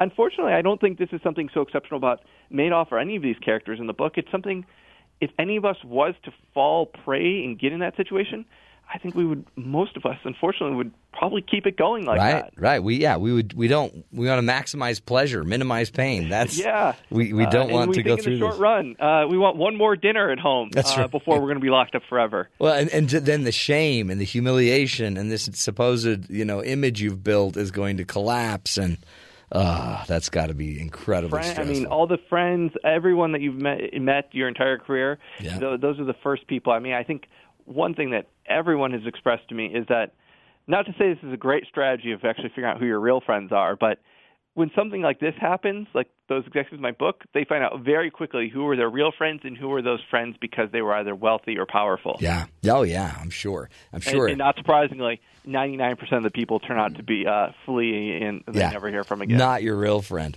We're speaking with Eugene F. Soltes. He is a professor of business administration at the Harvard Business School and is the author of the book, Why They Do It, Inside the Mind of White-Collar Criminals. Interesting topic. We'll take a break, come back, continue the discussion. Stick with us. This is the Matt Townsend Show, helping you be the good in the world.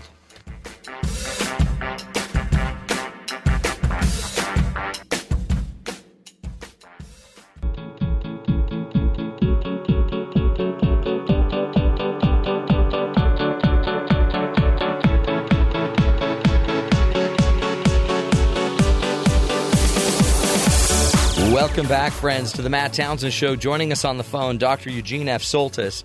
He is a professor of business administration at Harvard Business School and author of the book, Why They Do It, Inside the Mind of White-Collar Criminal. And the fun thing about this, by the way, the book is huge. And Eugene, first of all, did you visit? I guess you visited how many prisons to do this? And you ended up talking to 50 white-collar criminals, right? I did. So believe it or not, there were actually a couple prisons. Like Bernie Madoff is actually the person I've spent the most time with. Every Wednesday night, 7 p.m., we would speak on the phone, hundreds of pages of letters and emails. Wow. I've actually never had the chance to visit him in prison. I've got rejected from the prison, though. Oh, really? Apparently, I create a safety hazard for the prison. I think they just want less visitors. You're from Harvard.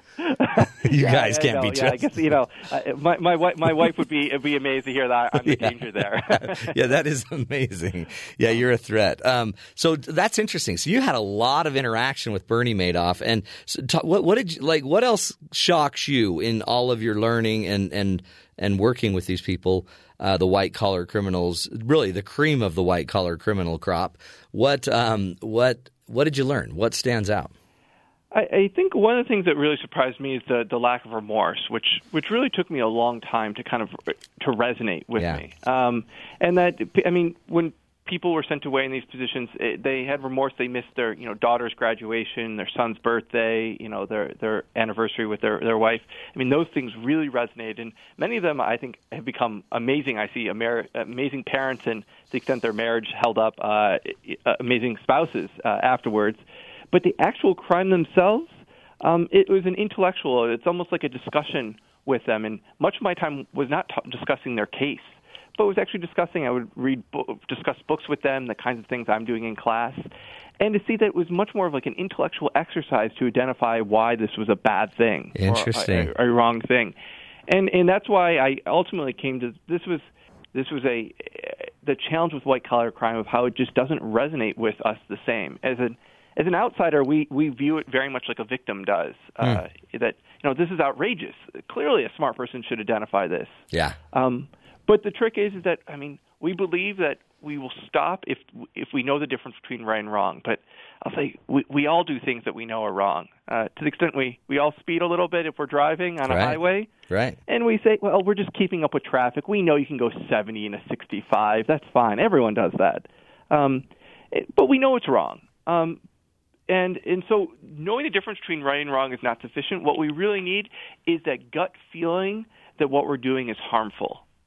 And again, this is why we're not going to go out and stab someone, even if there was no law against it. Right. Because it feels harmful.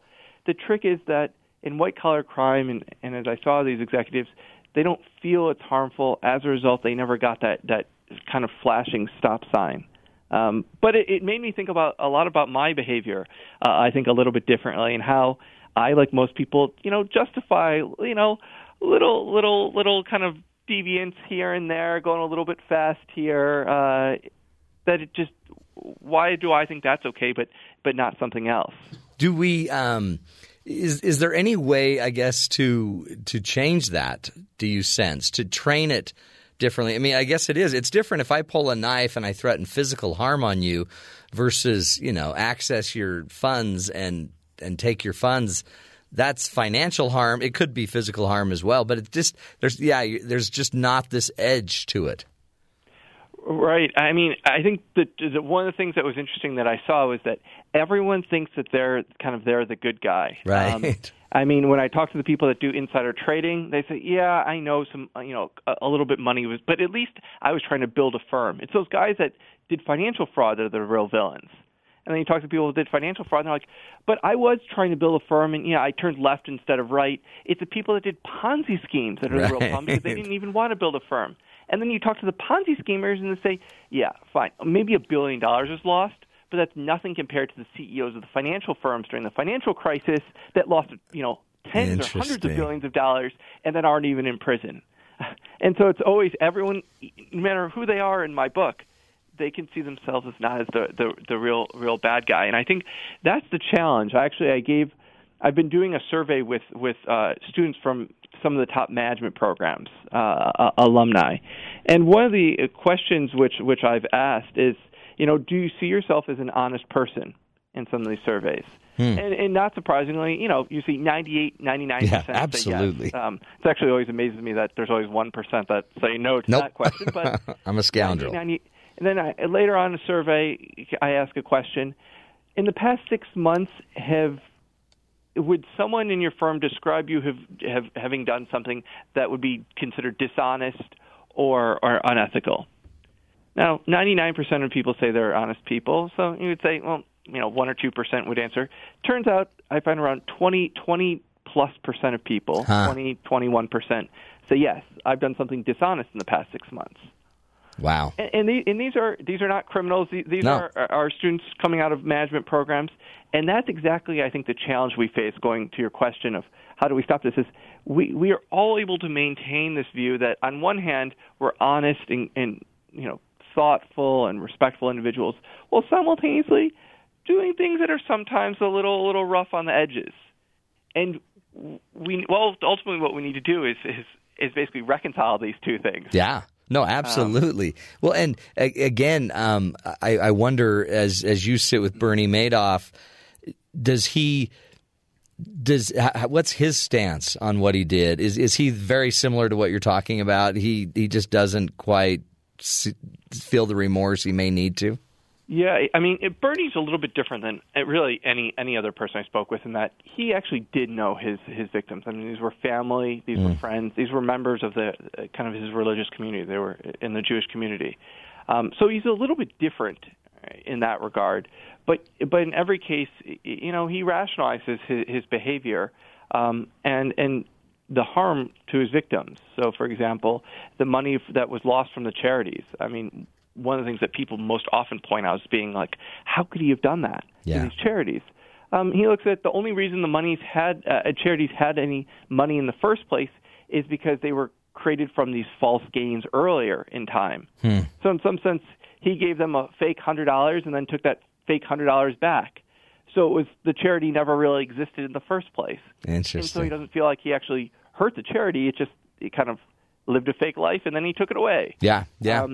And I mean, strictly speaking, in some instances, that's technically true, but that's a real, I'll say, that's a bitter pill to be taking, being like, you can, it's deception. It's it is. Deepest well, it's Ponzi level. scheme by definition, right? I mean, it's when you look at this too, do you see, as a business professor, do we teach, are we not teaching enough about ethics and maybe too much about competition? I actually think we make ethics too easy, is what I will say. Oh, do we? Okay. In the classroom. And that, most of the time, whether it's corporate training or in a business school classroom, what generally happens is you bring people a case of some, quote, challenging situation, and you say, we're going to discuss this for an hour, and we're going to figure out how we ought to resolve this. But simply by giving people, in a training exercise, in a corporate training exercise, the case that they need to discuss, you've already vastly simplified the ethical decision, difficulty of the ethical decision, because you've already told them what the trade-off is and what the ethical dilemma is. In a lot of instances, let's go back to Raja Gupta. The trouble for him is if we were to pull out and say, should you call a hedge fund 23 seconds after a Goldman Sachs board meeting and divulge what you learned? Let's have an hour-long discussion around this. Let's just say that wouldn't be a particularly interesting discussion to have. Right. That would be resolved in 8 seconds. And he would presumably identify that in 8 seconds as being clearly the wrong thing to do. But in many instances, people just don't see what they're doing as harmful. They don't see the consequences genuinely at the time. Yeah. And so what we need to do is, at least as I see, stop spending time just kind of pontificating and doing these exercises, which, if anything, can lead to false confidence that we're actually better at solving these ethical dilemmas. I wouldn't have called. Right. Yeah. We all successfully pass it. You leave the class or the training exercise, and you say, "Great, I can resolve any of these things when I run into them."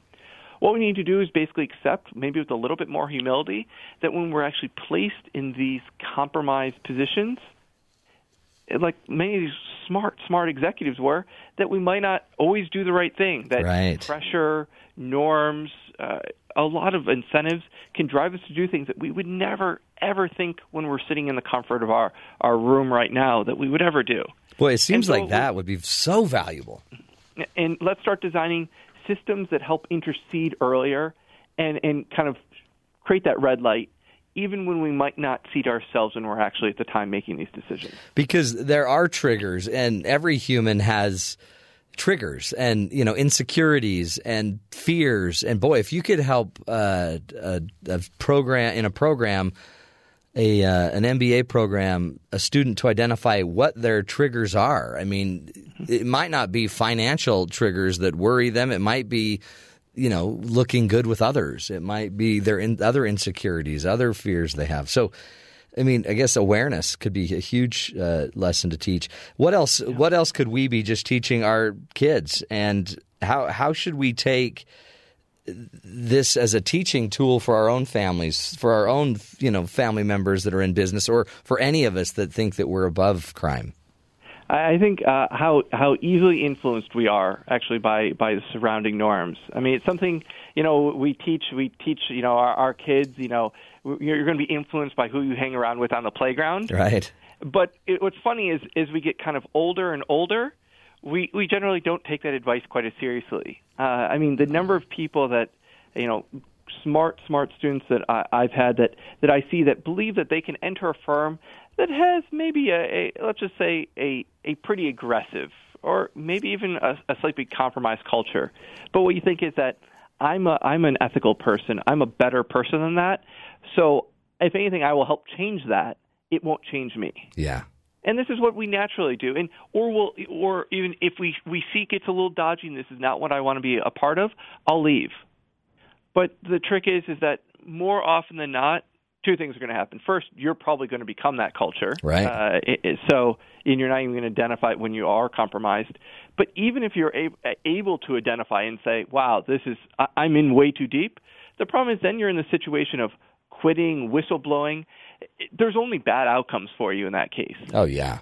So I wish we would all take kind of the advice that we give our sons and daughters on the playground and actually figure out how to incorporate that more into how we all make our career decisions. It's so good. Eugene F. Soltes, thank you so much for your insight, your great work. Again, remember, Eugene is a professor of business administration at Harvard Business School, author of the book Why They Do It, Inside the Mind of the White-Collar Criminal. Powerful insight, I think, for all of us. You are not above crime. You're not. And it's the second you think you are setting yourself up. We all will fall prey to just those trends, those beliefs, those assumptions, those fears, those insecurities. We got to stay on our toes. And we also can't just allow a white-collar criminal to seem less significant of a criminal than every other crime going on out there on the streets. Great insight. We'll take a break, friends. When we come back, we'll continue the discussion. Stick with us. This is the Matt Townsend Show, helping you be the good in the world.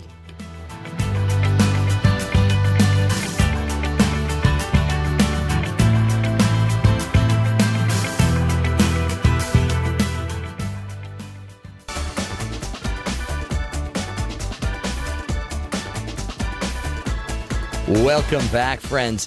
We were talking white-collar crime, but a bigger crime may be letting Elmo go. Could be. Our cute little red friend. Is it true that he had an exit interview? It was a mock exit interview. Oh. The idea being if the proposed budget goes through, okay, and if PBS takes a bunch of cuts, what happens to Elmo? All right. Now, I thought they were only showing new content on HBO. Well, as the article points out that this is attached to, Sesame Street has an HBO deal also, so they're probably in better financial situations. But what about the other Muppets? Well, it's the other Muppets, but also the availability of the show, because many rural areas, their PBS affiliates would go away because of funding.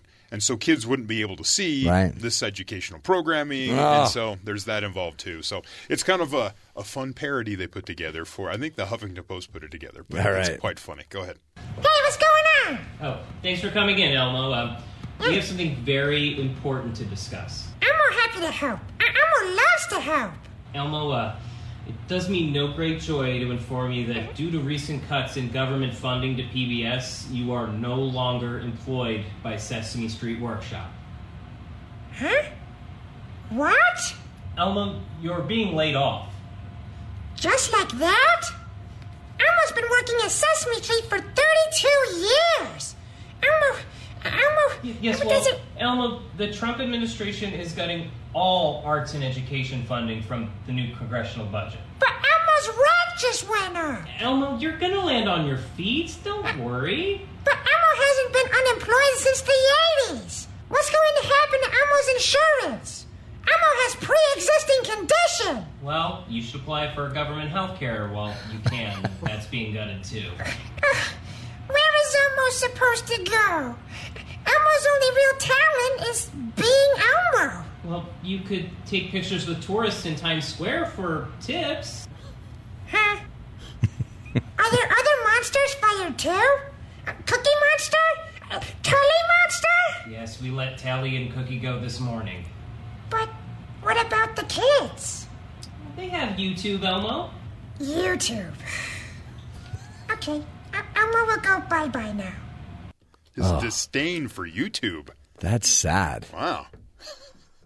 Elmo be looking for Elmo and Cookie Monster at a Walmart greeter position near you.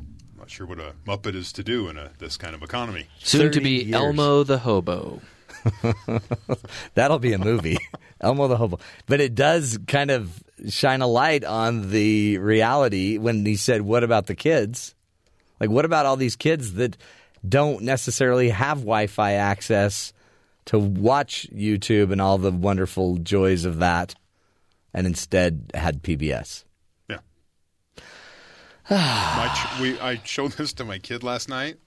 He's like, "Where's Elmo going?" And like tears. We're like, "Whoa, hold on. No. This is just, we'll have HBO, son. Dad will take care of you."